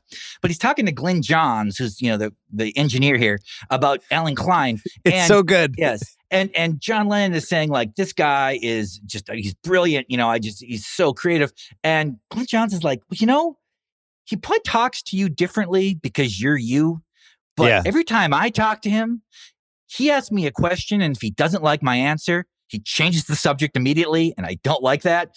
And I was like, boy, these are the kind of things where it's like, I feel like I learned a lot about Alan Klein in 45 seconds. Wait, go earlier than that, where he's like, John Lennon's like, he's great. And Glenn Johns is going, it's kind of weird though, right? And John Lennon's like, yeah, blah, blah, blah. And then Glenn Johns again is like, I thought he was pretty weird. But then he realizes John really likes him, so he kind of circles back and tries to compliment him and then does what you just said. But it's laying the groundwork where Glenn Johns is basically like, do I tell this guy that to run from Alan Klein? And you can tell that he doesn't want to. Alan Klein is the guy who, I think should get the most credit for breaking these guys up if you're going to do blame pie. Well, here is, okay, I guess this is the thing that a lot of people are probably watching this for. Or maybe even listening to this podcast for. It's like, okay, so what made the Beatles break up? Now, wait, hold on. Can we take a break before you answer this? Sure. All right, we're taking a break. This episode is brought to you by Taco Bell. If you're anything like me during a busy day of work, I need lunch that is just as fresh as it is delicious and easy. And the all-new Cantina chicken menu from Taco Bell is exactly that, made with high-quality ingredients like seasoned, slow-roasted chicken, pico de gallo, shredded purple cabbage, and avocado verde salsa sauce. The new Cantina chicken tacos, burrito, and quesadilla are the perfect daytime choice.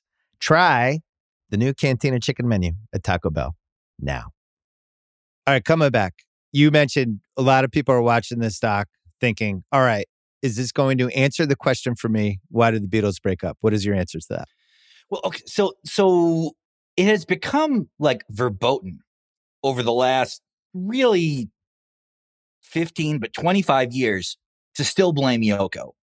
That is seen as being sexist and racist, and people just will lose their mind to even if you make jokes about like calling someone a Yoko or whatever, The thing is, what this series shows to me is that Yoko's role in the breakup in the Beatles was kind of like, I guess, epiphenomenal, sort of. It's like she's part of it, but not because of who she is or anything she does.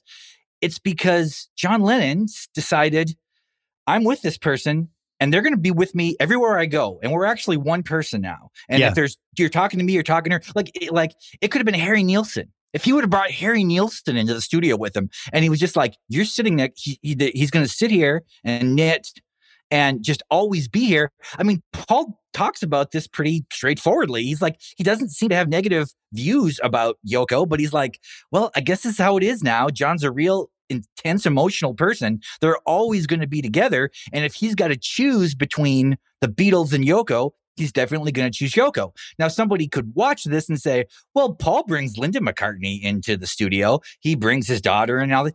That's true. But you always get the sense that, like, she could leave at any time. It's like she's just kind of passing through. There's people watching them rehearse, and then Yoko's actually sitting next to John Lennon as they rehearse, which is the big difference. If McCartney had to choose between Linda and the Beatles, he would also choose Linda. But what he's basically saying is it would never come to that. I'm not the kind of person who would ever be in a situation where I got to make this decision. Whereas John is like, it's not even a decision. We're together now. If you want to talk to me, you're talking to her. She's here. We're one person. It's even beyond we're together now. We don't end. Yeah. We're like combined. So his just perception of the world is changing, and like, he'll mention the Beatles kind of a lot in a joking way throughout this, like he's almost sort of taken on the perception that like a lot of grunge musicians in the 90s took on, where it was like, it's stupid that this happened to us. Like, it's dumb we're this popular. Right. It's dumb we're this rich. I'm a little embarrassed by it. It seems antithetical to the reason I got into music. And I'm not comfortable with this, well, that's every interview that he gave in the last 10 years of his life, where it almost seems like it's like if you had a friend who got married when they were 19. And then when they were 28, they got divorced. And you're like, what happened? And they would say, I mean, I married her when I was 19. People change. I'm a totally different person now. It's kind of the way Lennon talks about the Beatles. It's like, yeah, I knew these guys and I grew up with them and we made all this music, but now I'm doing this. Like, it's done. It's not coming back. He's pretty adamant about it. Well, so like Harrison, I think even more so about that, because he joined the band when he was so young that his entire adult life had been the Beatles. So he's almost a little bit like, like when there was all the Barry Bonds coverage, and like Barry Bonds did not seem to think it was a big deal that he's a Major League Baseball player because his father had been, and his uncle or godfather was Billy Mays. It's like he to him, the idea of being a Major League Baseball player was not a remarkable thing. George is the same situation, that he did never perceived being in the Beatles as really anything more than an obstruction in a lot of ways. I can't go wherever I want. I can't do whatever I want. I can't even make all the songs I want. Right. And I'm getting better at music, and I want to explore things that I can't because I'm stuck in this band. And then there's like a brief discussion in this thing where like he talks about the idea of like, well, maybe I'll make a record and then we'll still keep the Beatles thing together or whatever. It would have been interesting if that would have happened. If that all the Beatles, had been like Kiss in 78, if they'd all made solo records and kept going. I wonder what the result would have been of that, Well, continuing that point. So Lennon clearly is outgrowing the band. It just wants to be with Yoko and is kind of tired of the whole Beatles thing. Harrison is feeling like, I'm always going to be the little brother on this band. I'm never going to be taken seriously. I'm going to have to do my own thing at some point. McCartney, and you really feel it for all 8 hours, he's looking at this 3-week session is like, we have to save this. We're the most important band that's ever lived. We have a responsibility. We can still make great music. And he has by far the most energy, charisma, everything in this, because he's constantly trying to lift these guys up. It's like, to borrow the basketball analogy again, it's like watching the great player on the team that might not, a little like Last Dance, like we might not be back next season. Let's go all in. We got one more title in us. And that's the vibe he has. And it's probably the best kind of songwriting musical stretch of his career. If you're saying in 3 weeks, all the songs they came up with out of this. That's interesting. I guess, because when you look at McCartney 1 and McCartney 2, I mean, like, maybe I'm amazed and some of that material is on there too. If you put that in the same window of time. But he spent, a year and a half making those albums? They're doing this in, 14 days? Well, that's the other weird thing. It's like the Beatles are on deadline. What they're not going to get. What's going to happen? Because Ringo needs the stage. Ringo needs the stage on January 24th. But so they're just like, they're always like, they're putting themselves under the gun on purpose. It is interesting how this is what successful people always seem to do, which is that upon reaching their level of success, they still sort of need to build in these things that are obligatory. I guess maybe if you take your foot off the gas, everything changes. Well, he has But a quote. yeah. He says in here, I wrote this down. The best bit of us always has been and will be when our backs are to the wall. Now, all right, why is that? It's because I think for them, it probably sucked to be in the Beatles in a lot of ways by like 1967, right? They were too famous. They couldn't go anywhere. They couldn't even do live shows anymore. They were the most studied people in the world other than maybe Elvis. So that part, I think they were retreating from. You also had Lennon, who had a bunch of issues. You mentioned the drug stuff with him. He's definitely seems like he's a little all over the map. And we know after this, like him and Yoko both had heroin stuff after. Who knows if it was starting during this. But I think that's why McCartney probably sensed like, if we don't get this shit done in the next 3 weeks, I might never see John again. John might be gone. Yeah. I mean, there's, it is especially in the first episode, like there are situations where John does just seem totally gacked. He just does not seem like he's engaged with kind of what's going on. The thing you said about Paul having the most charisma, that is an interesting deal, because if you said which was the most charismatic Beatle, everybody would say McCartney or whatever. But like the line you quoted where like he goes like, we're at our best when our back is against the wall. It's a cliched line. Well, it's not even so much of a cliche thing. It seems the kind of thing you say because you're aware this is a film. Like some of Paul's charisma is forced in a way that the other guys refuse to do. I mean, Ringo and George the most. John does some stuff like where he's like, when they're running through songs, he feels this obligation to use a funny voice sometimes, and he's a performative person, but it does not seem as though he is performing for this film. It almost seems like I'm doing this to make it harder for you to make a normal film. Well, he starts mocking McCartney as McCartney's singing. He's like mouthing the words, all that stuff. Whereas Paul sometimes is sort of like, okay, I need to say the things that we say in this. I mean, it's, McCartney has always been the most fascinating Beatle. Certainly this series has only amplified that. I mean, it's like, there are so many things about him that are contradictory, and you can't tell if, he's sometimes he has a kind of a boyish earnesty that will seem somewhat false when you put it up against other things he says, a short time later. So it's just, it's an interesting deal. I was thinking this morning, there's in the 70s, then John has this song called "How Do You Sleep." Are you aware of this song? Okay. I'm aware of all this stuff. Yes. Okay. So that's like the first hit diss track, basically. It's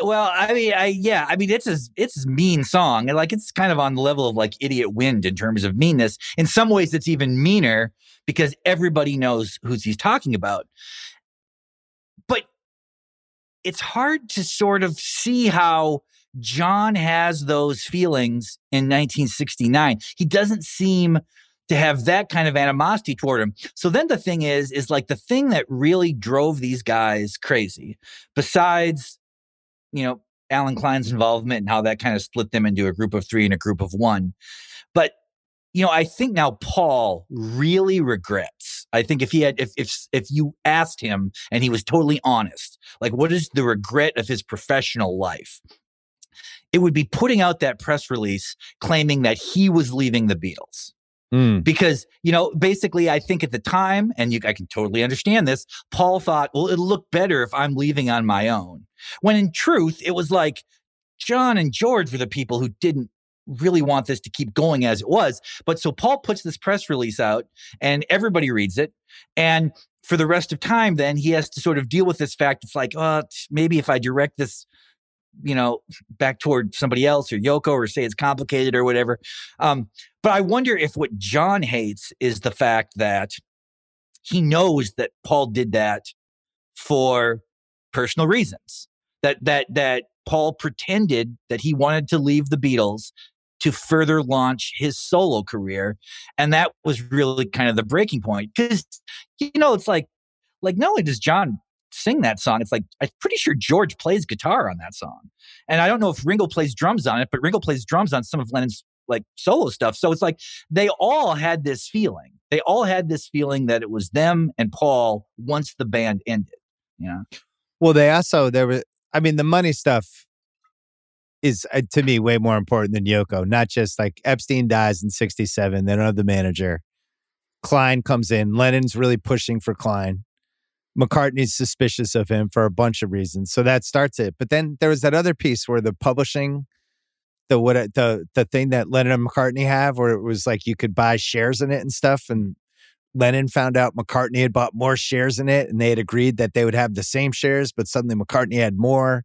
So it seemed like the money and the amount of money that was at stake was messing it up at least a little bit. But honestly, I think there were a lot of drugs involved too. Like, what do drugs do sometimes? They make people paranoid, suspicious. They make them erratic.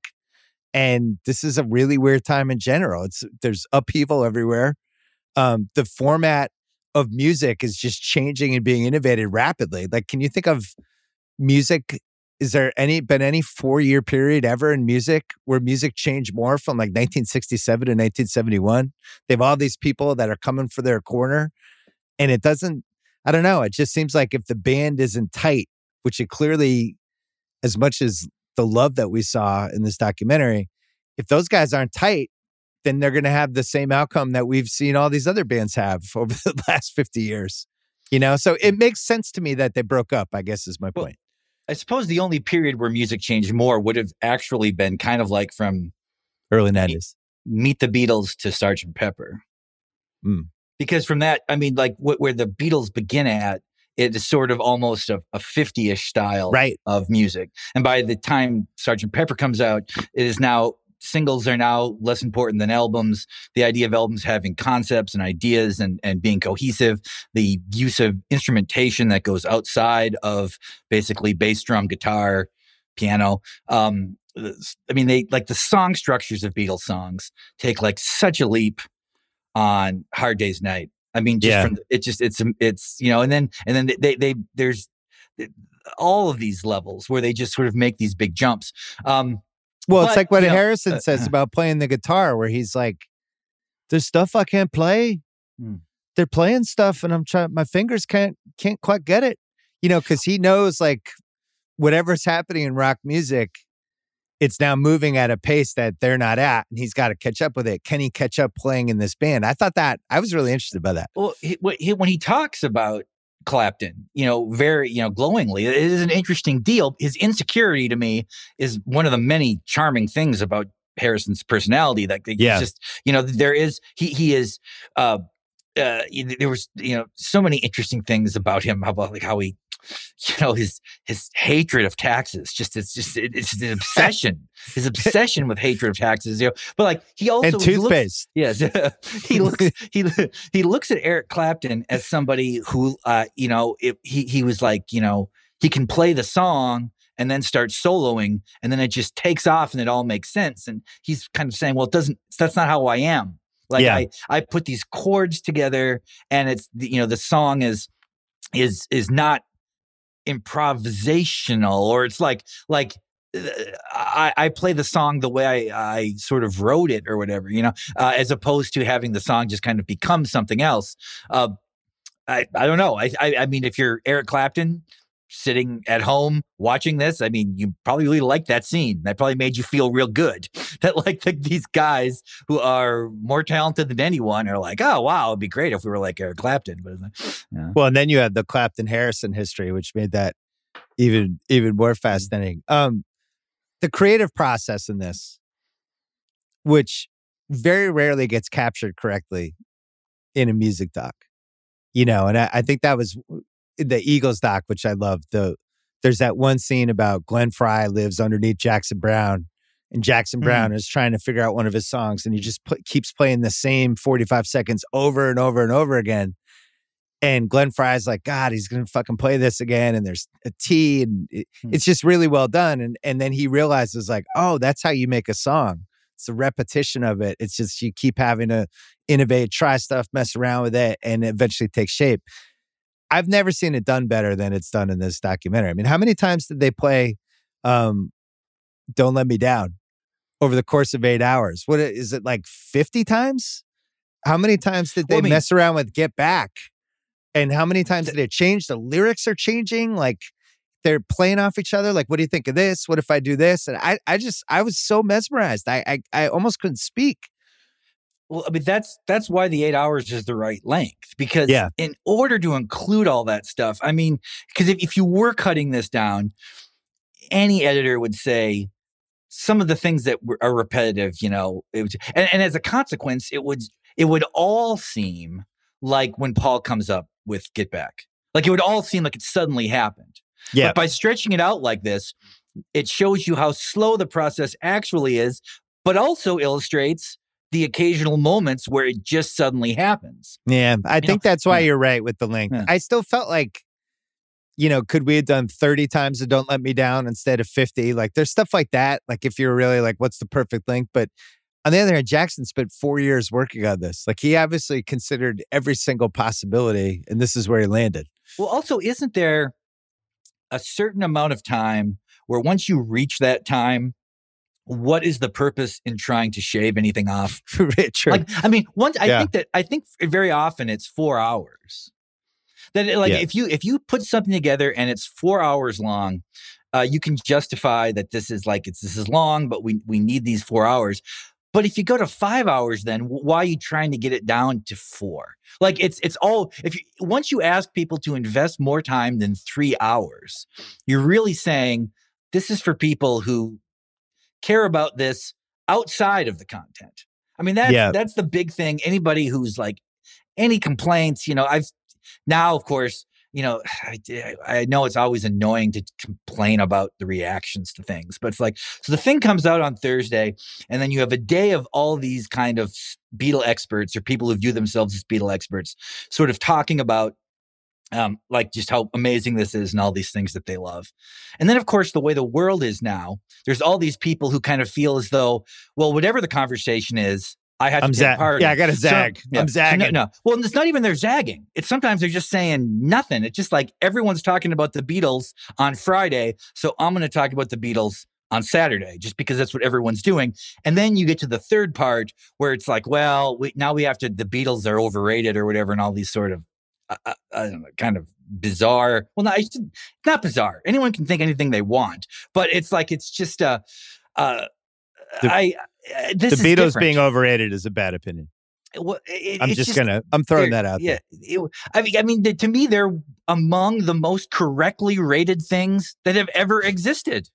like you definitely can't argue they're underrated, right? Or you can, maybe if you're a musician or if there's like, if you're a musicologist, maybe you can say, actually, these songs are even better than we think.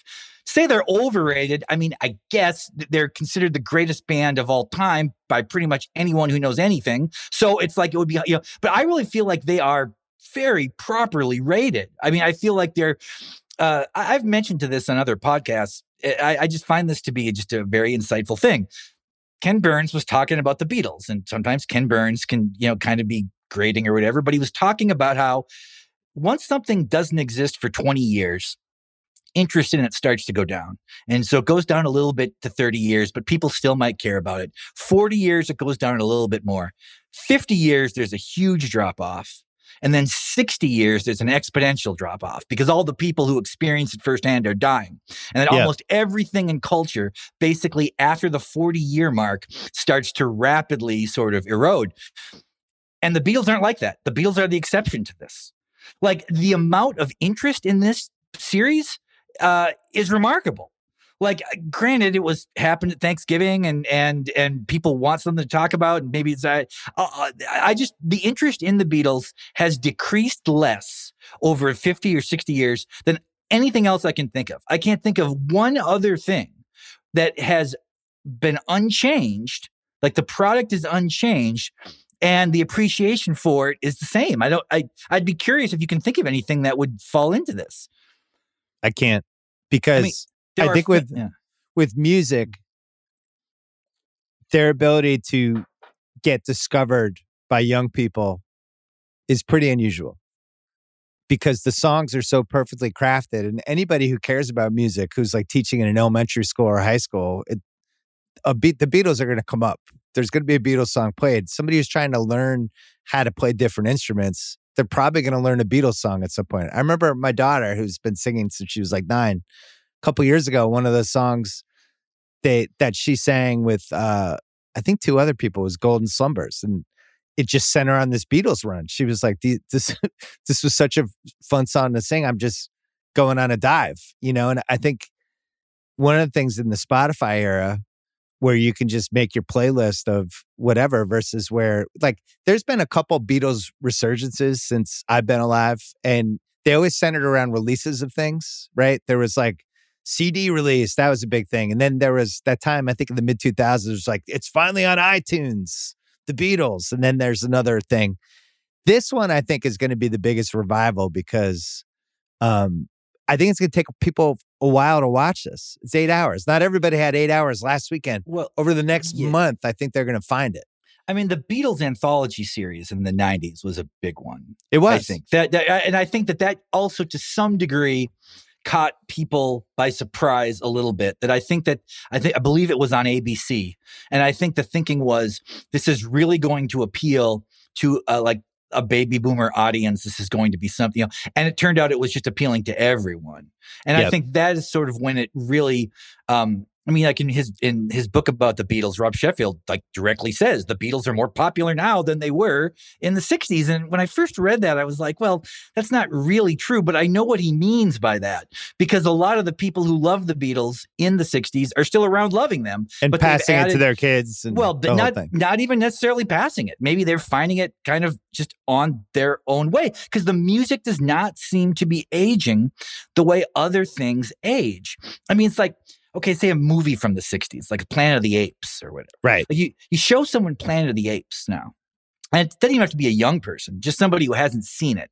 They're going to really recognize the parts of it that seem separate from now, or like that they might love it, but not the way someone would have loved it when it came out in theaters. Whereas people who are discovering the Beatles seem to be appreciating it in a similar way. I mean, I always think Led Zeppelin's the ultimate example of this, where it seems like every generation of people who discover Led Zeppelin not only like it, but like it in the exact same way it was liked in the 70s.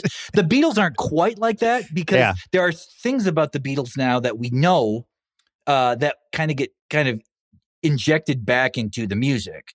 And that, but it's not harming it in any way. Like they're the Kinks made a lot of great records in the 60s, but it's not the same to listen to that music now. It's just, I feel like I'm listening to the past, where there are parts of Beatles songs that do not feel like the past, Yeah, that's fair. I've had stages where I've gotten tired of the Beatles. I probably have enjoyed the Rolling Stones music more, just personally, just because they've made more of it and it's more modern. I think they had more of an advantage. Like they get the entire 70s. The Beatles have nothing from the 70s, right? So at the same time, I just think the Beatles were the most important band that ever existed. And I don't think anyone's going to ever pass them either, because they come along at the perfect time. They had 2 geniuses, which is like impossible when you think like 2 geniuses, the same band. And they're also so brilliant, they elevate the third guy. I don't know what happens to George Harrison if he doesn't end up in that band, right? 14-year-old George, he's just in some random band. Does he make it? I don't know. I have more stuff to discuss, but let's take one more break. We got to talk about the leadership piece of this band, because it was kind of looming over the 8 hours of this doc. And what I always thought was that Lennon was kind of the leader, right? He was the rock of the band. But then as the years passed, McCartney kind of became more the creative leader, but everyone still deferred to John. John was kind of the alpha. They addressed this in the doc, in that teapot scene, where where McCartney basically says, like, you were the leader, but now I feel like I have to step up. And they have this really frank conversation about it. And I was like, I thought the teapot scene, that whole thing was just, I almost couldn't believe it existed. And Lennon kind of acknowledging like, yeah, it's kind of your band now. But at the same time, the reason he's saying it is because he knows like he's checking out of the band. He just wants to be with Yoko. But that whole piece, when we talk at the top about how this doc answers these different questions. They answer that in the flower pot scene. Like they lay out anything we've ever wondered about who was in charge of the band, who was grabbing the steering wheel. It's all answered in that one scene, and the 8 hours too, but especially that scene. But did you know a lot of that stuff? Well, I mean, I guess sort of, although not maybe to the depth that we know now after this thing. I mean, like in this movie, at one time, Paul says, it's like, I'm not really comfortable being the boss.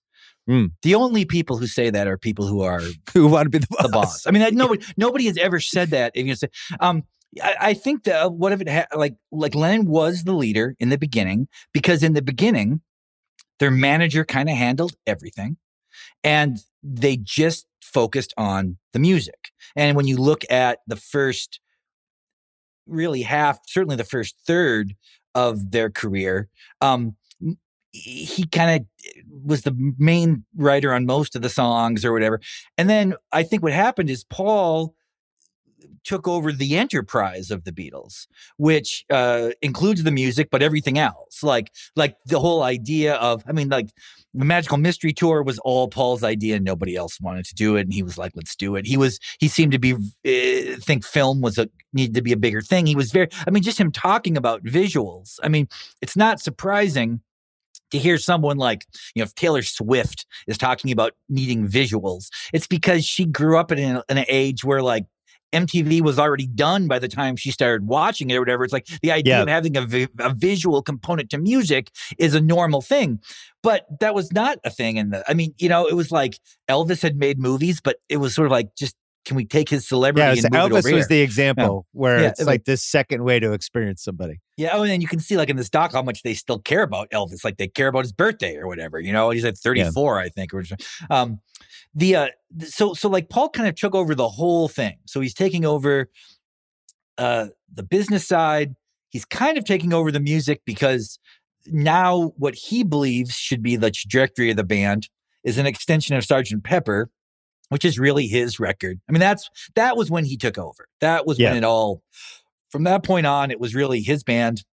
And John is like, I don't know. I mean, I think unhappy is not the right word, but maybe a bit disinterested.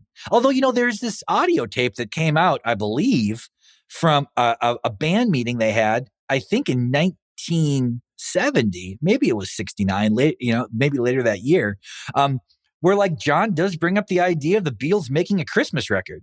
So like he wasn't completely checked out. Right. Like he was, maybe it was maybe the drugs at that point. He's kind of all over the map with it. And there were days where it's like, hey, a Christmas album, that sounds like a great idea. And then the next day, no.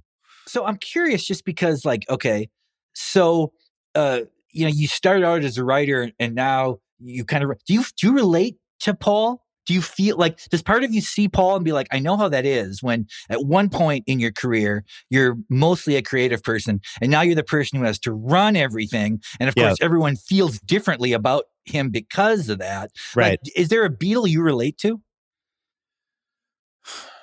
Great question. I think what I related to was the feeling of trying to keep something together, which I felt like was McCartney's role in that whole thing, because he could tell George was slipping away. Ringo was there no matter what. And then Lennon was the wild card, and the Lennon-Yoko thing he could see. And he was very aware that they basically had 3 weeks or this might go away forever. And that was relatable to me, because I've probably been in situations over the years where it's like, oh shit, this might fall apart if this doesn't happen, But in terms of like relating to him, the guy was like one of the all-time musical geniuses. I was more like in awe of his ability to just come up with stuff. I was watching it more for that. I really wasn't watching it for the big picture stuff. Do you then relate more to George in that way? No, I didn't relate to George at all. Yeah. George, I thought was the most annoying, although I did feel bad for him. But I did kind of feel that, I kept thinking of like basketball with this. And I think there's so many parallels with basketball and rock bands, which I've talked about a million times. But George's inability to realize that he won the lottery by being with these two guys, I always get annoyed by stuff like that, and I shouldn't, because you're the hero in your own story every time. And at some point, especially when you've had all the success, it's natural to think, oh, I could do this. I don't need these guys. But for him not to realize just day to day who he was with, and but then the way they regarded him was basically like, it's a job. You're a guitarist. You're just supposed to be like Ringo. And that was one of the things that jumped out with this doc, that I just had such a respect for Ringo, because he's basically on call the entire time, right? And they're fucking around and they're messing around, and then all of a sudden a beat will emerge or something feels like the beginning of a song, and he's just got to figure out on the fly. All right, let me help. He's just here to help, and his demeanor never changed, and he kind of has to be that way, right? I mean, so I would say that it seems like Ringo is the person who feels like, I won the lottery, even though he's, an amazing drummer and all that. But like, I've won the lottery with these three guys. I don't think that he just looks at it like that. Harrison is in this different position because, I mean, while I do think that he certainly sees those other two guys, like he's always worried that he's a step below them. When their solo records come out, I mean, Plastic Ono Band is an amazing record, not because of the songwriting, but because of just the bizarre honesty, just like the relentlessly brutal sort of self-analysis Lennon does on this record. Lyrically, that is just really a strange thing, an unexpected thing to hear in a rock record. The McCartney solo records, I guess, if you look like when you start getting to Band on the Run, those are very good albums, but All Things Must Pass is the best of the initial solo albums. Now it's a triple record, and that probably is too long. Like if it was a double record, it would really be solid. But the sense that, like, I mean, you could argue that they were holding him back because they don't see that material. Like he's trying out these songs on for Let It Be. Like some of the songs are ready. Like All Things Must Pass is ready to go if they want to do it, and they don't see it as, I think maybe they see it as sort of, in some ways, a step backwards. Like it's getting back to a simpler kind of songwriting. And they're like, well, we're trying to, I mean, McCartney is always very conscious. He's like, well, this sounds rote or this sounds corny. You're like, we can't, this chord can't be the predictable way these chords go. So the kind of just like the simple, almost like, it's kind of like Oasis like music that Harrison is making. I mean, that's, and they're not, that just doesn't, it means less to them. Yeah. Can I do a forced basketball analogy? Sure. It's a little like James Harden on Durant and Westbrook versus like the Chris Bosh example. Like Chris Bosh, like ultimate third guy, right? Robert Parrish, ultimate third guy in the NBA. The guy who he knows he's never going to be the best player in the league, but really understands his role, understands how lucky he is, and he's just additive. Harden, you could make a case like at some point, if they hadn't traded him when they did, would have had that George Harrison moment where like I'm not playing all I could play. That's my forced basketball music analogy. I watched this thinking that these guys didn't see it in him, which was another revelation. I don't think they thought he was that special. I thought they thought he was special for everything they had created, but ultimately replaceable. Whereas McCartney never would have said, oh, if Lennon leaves, we'll just get so-and-so. Like that never happens. But the fact that they thought they could replace George makes me think they didn't really think he was that as talented as he turned out to be. There's a book written by Jeff Emmerich, who was like the engineer for a lot of the Beatles material. And he also is in this book, like pretty dismissive and critical of Harrison. Like there are lines in this book like, oh, like George got the song right on the first take, a rarity for him. Like they don't, that within kind of the bubble of the Beatles, the perception of George seemed less than the way it was perceived by the world at large, who generally, I think, saw him as, like a real central cog in this. Like, I mean, just like the hypothetical of Harrison leaving the band and Eric Clapton making a record with them, like that's it's a real kind of mind blowing. Yeah. Well, it is, and it's like, so would there be co-writes between Lennon and McCartney and Clapton? Would it have Right. been like 7 songs that are Lennon and McCartney and then Clapton's music? Would it be a bluesier record? It would have to be. I mean, it would have to be bluesier than the direction they were going. Well, you kind of had that sense when Billy Preston comes in, which is another thing we should talk about. He pops in at the perfect time kind of for the recording sessions, but also for the movie. It's like this new character comes in. It's like, oh, cool, this guy, new person to hang out with. And he's got this infectious, amazing energy. They shoehorn him in. All of a sudden it's additive. And then you hear like the stuff that he's playing and you're like, wow, this is cool. This actually really adds stuff to the songs and leading to John like seriously asking, should we add him to the band? Should we make him the 5th Beatle? And then they realized immediately they would cause all these problems. But I knew that stuff, but I didn't really know it was as dramatic as them actually wondering if he should join the band. I always thought that was apocryphal. It would have been nice if he'd have talked a little bit more. Like, he doesn't talk that much when he's in there. He's intimidated. Yes. He's with the greatest band of all time. Yeah, but they were friends back from Hamburg, they said, because he was playing with Little Richard. So when they met each other, they were all the same. And in fact, I would guess when they met each other, it was probably like, I wish we were playing with Little Richard too. Like, I mean, so I mean, I think he's intimidated a little bit by the cameras. It looks like he's sort of like, what the hell is going on here? Like, you're making a record, but this is like, there's 20 cameras in here. He rips off about 200 cigarettes in a half hour.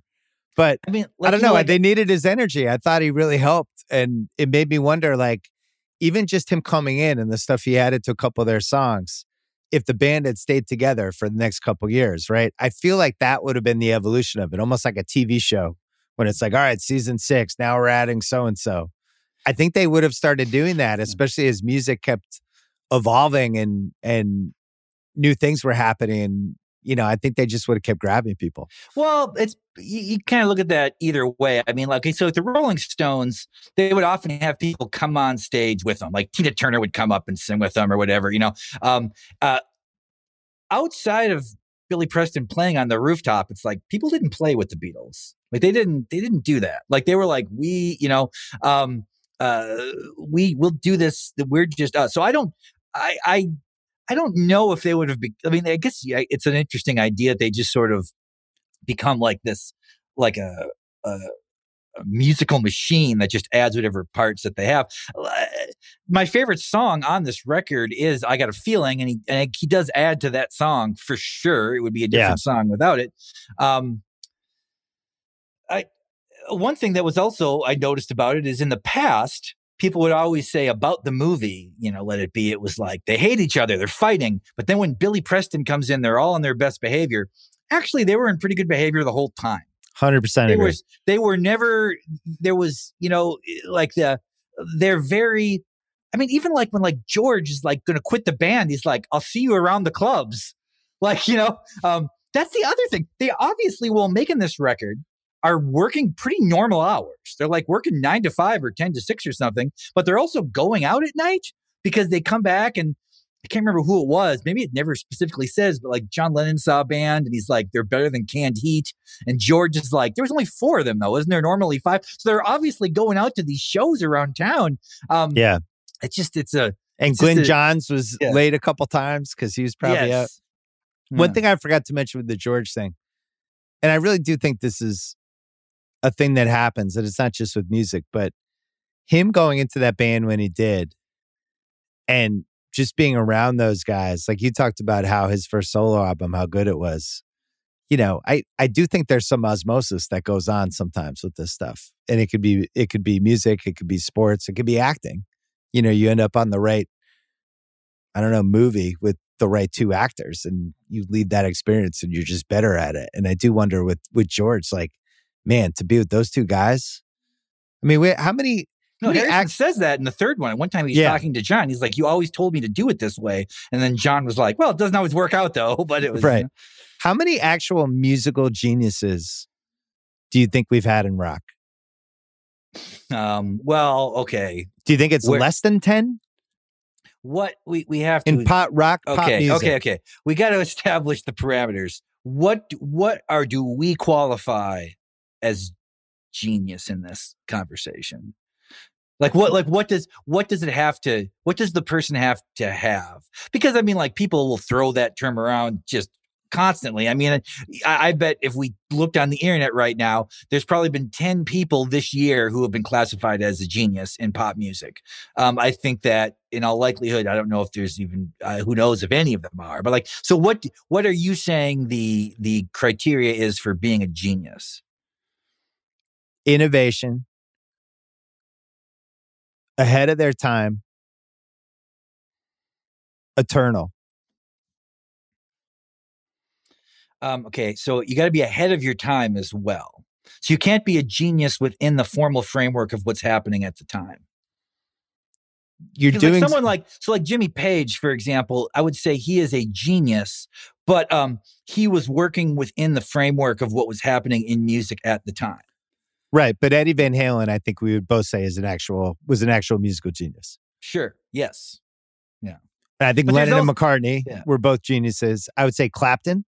Okay, but now, I know this is just annoying, but like, so are we splitting the difference between being a genius and a virtuoso? Yeah, interesting. I don't know. Because I don't know if Clapton is a genius. He's a virtuosic blues player.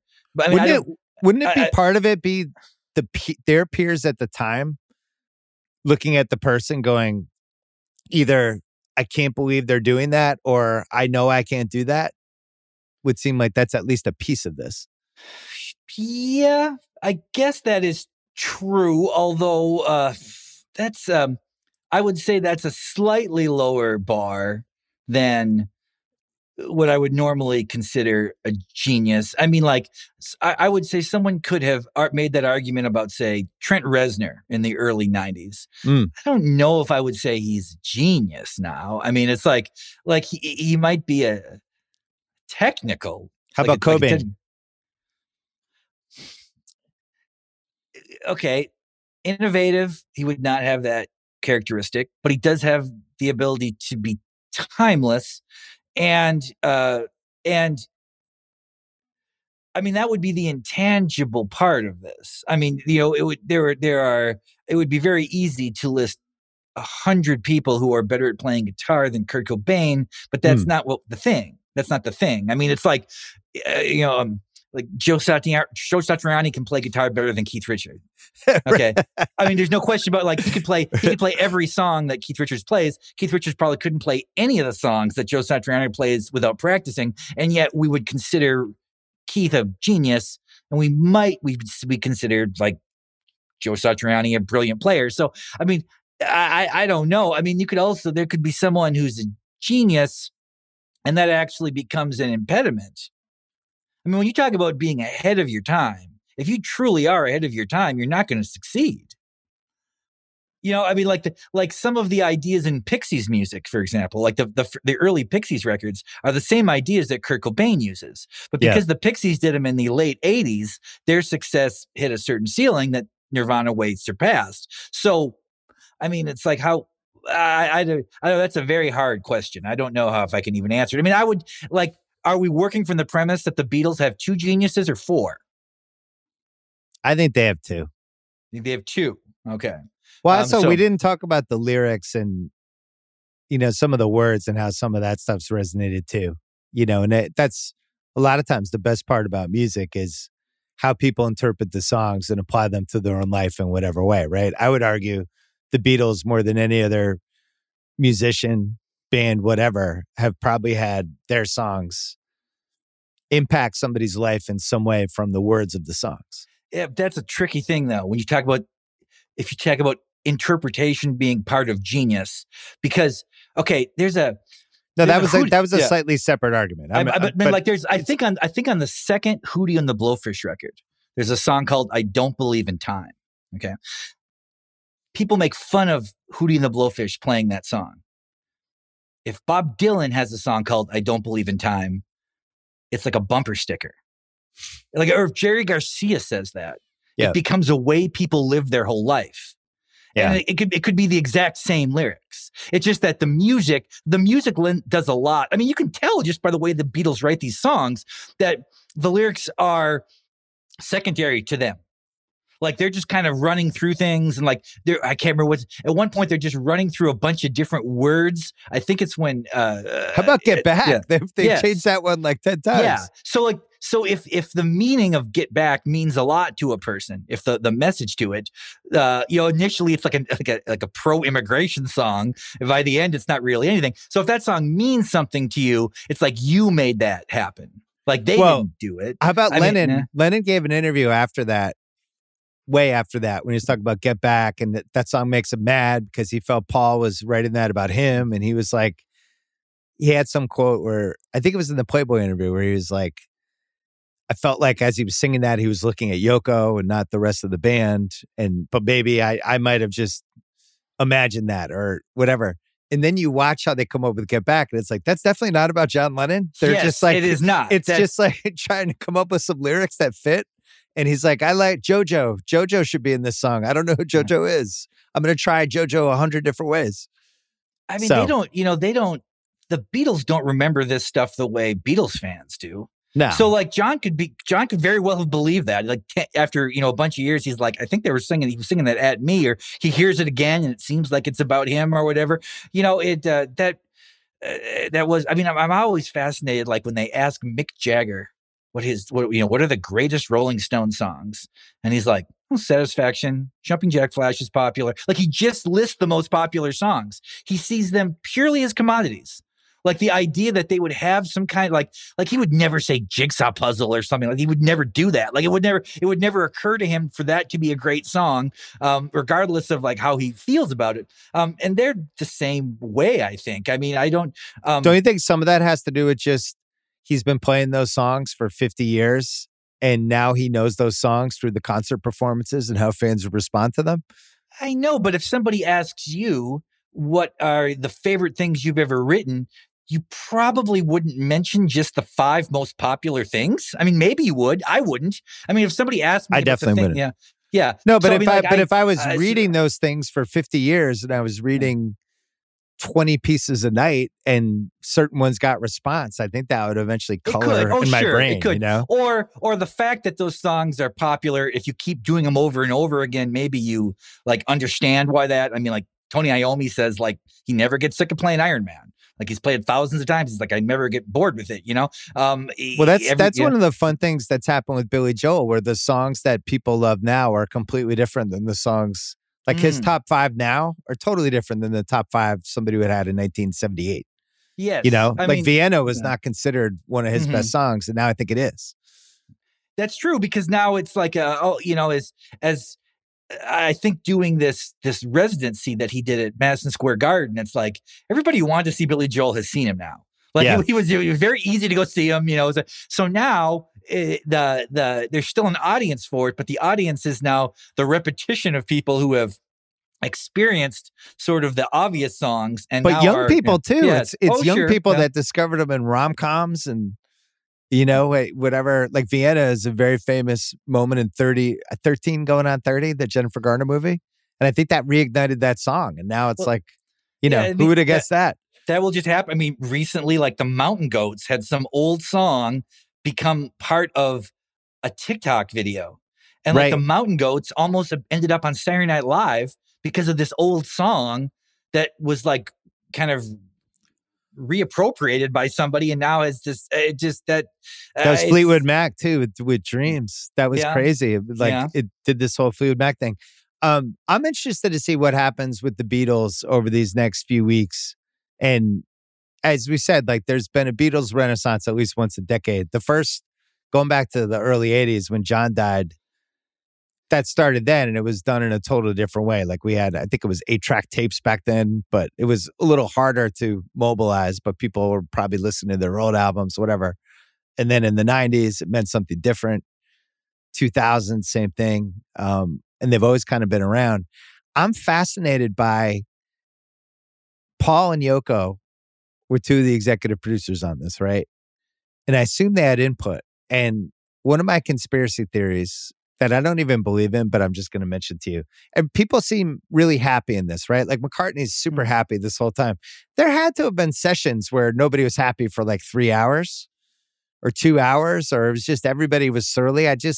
they're together day after day. They're tired. It's only a couple points where, one of them was McCartney's just so frustrated by George, and you can just kind of see he's like, fuck this guy. I got to fucking explain it to him again, blah, blah, blah. There's another part where they're talking about how they can't sleep. But I do wonder, do you think they asked Jackson to take anything out? I guess I would be pretty surprised if they would have asked him to take something out, or if he would have. Maybe he would have. I mean, I think that he probably said that, like, I've been going through this footage. It is not an accurate depiction of what that movie made it seem like. You seem like you got, and I think that particularly McCartney, like, he does not want the lasting memory to be that he and John Lennon did not like each other. Which is something John Lennon seemed very focused on keeping alive until he died. Well, because he didn't think he was going to die. Like, he was still a relatively young person. It's like it is, there's all of these things. It's like, if John Lennon isn't killed, like, do they reunite at Live Aid? That's possible. I mean, that's the kind of thing they cared about. So they could have reunited there. Would it have been possible to make an MTV Unplugged session with the Beatles? Like, how that, like, that would, like, all these things that could have happened if John Lennon had lived, and they all seem unlikely, and yet I don't know how unlikely they would be when you look at some of the things that, I mean, the idea of Ringo Starr kind of touring around with this all-star band, that did not seem like something he would have done.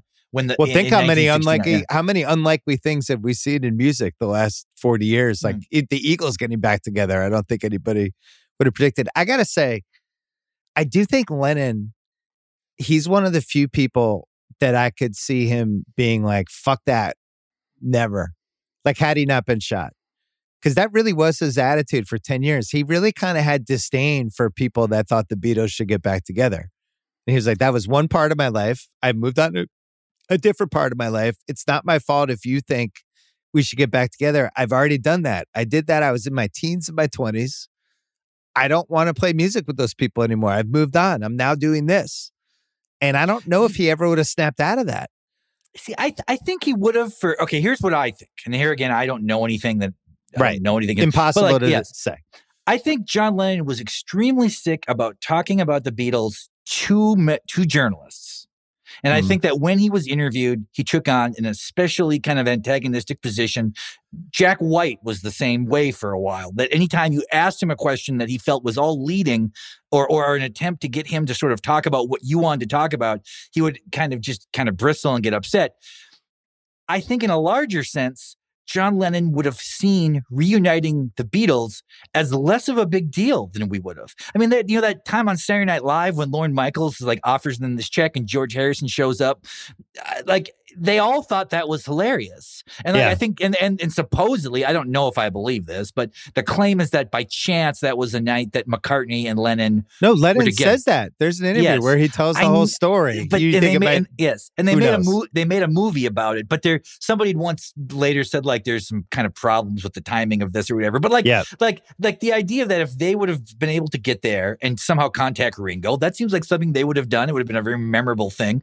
So the idea of them reuniting, I think, probably would have been less of a big deal than we think it would have been. So I think John Lennon, my argument or prediction or whatever this would be, speculation, is that if John Lennon had lived, I do think there would have been a Beatles performance sometime between 1980 and 2000 at Live Aid or something, or there was something. I think that probably would have happened, or if they would have all been around.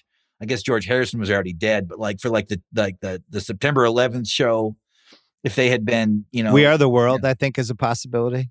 I think that that would have been a situation where they all might have sung, and it would be like the Beatles are back or whatever. They're playing on the same song.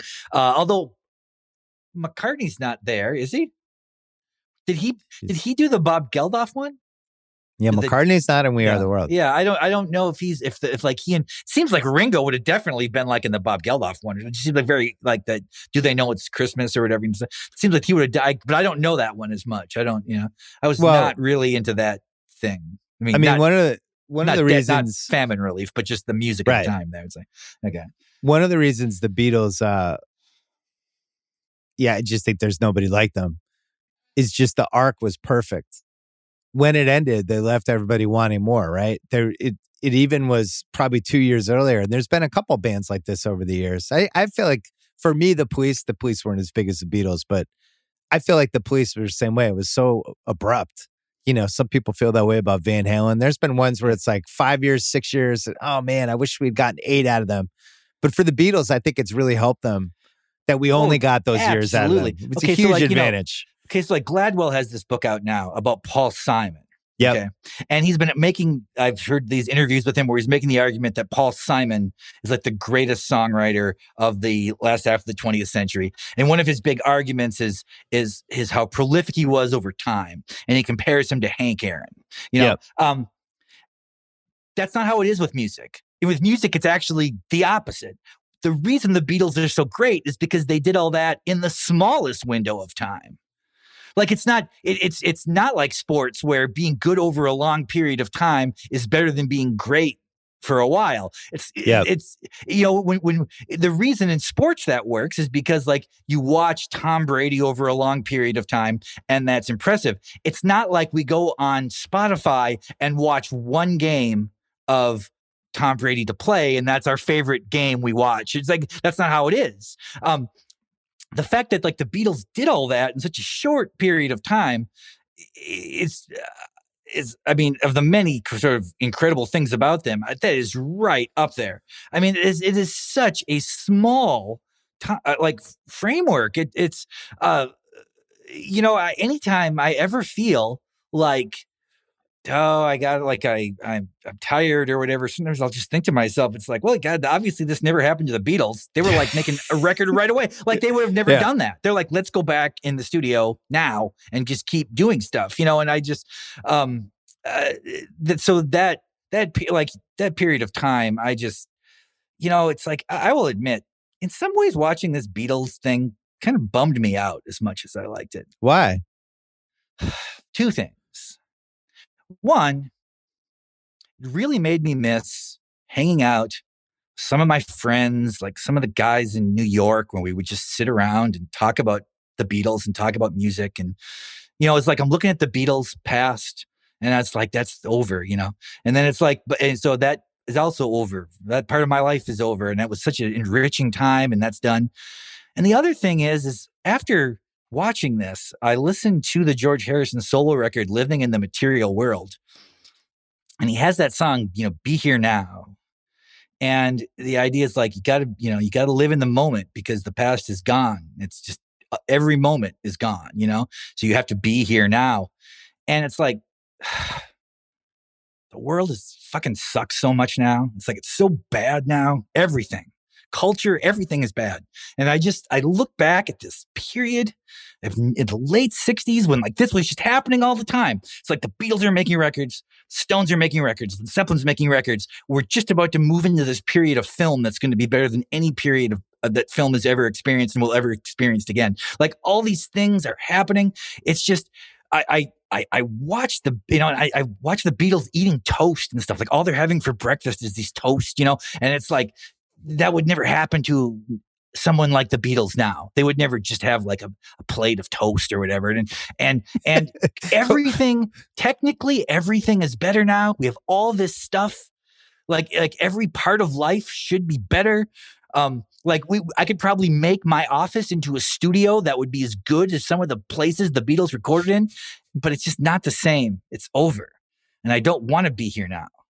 Like I want to be back then. You want to go to a time machine? I wasn't even born yet. Like this thing the Beatles are doing, I'm not even born yet when that happens. And how can I be nostalgic for a period I didn't experience? And yet I am. And I don't know. It was just like, I'd watch this during the afternoon. I watch it on Monday afternoon, like Tuesday afternoon. My wife would be like, "Oh, so what'd you learn about the Beatles today or whatever?" And I would be like, "I didn't even want to talk about it."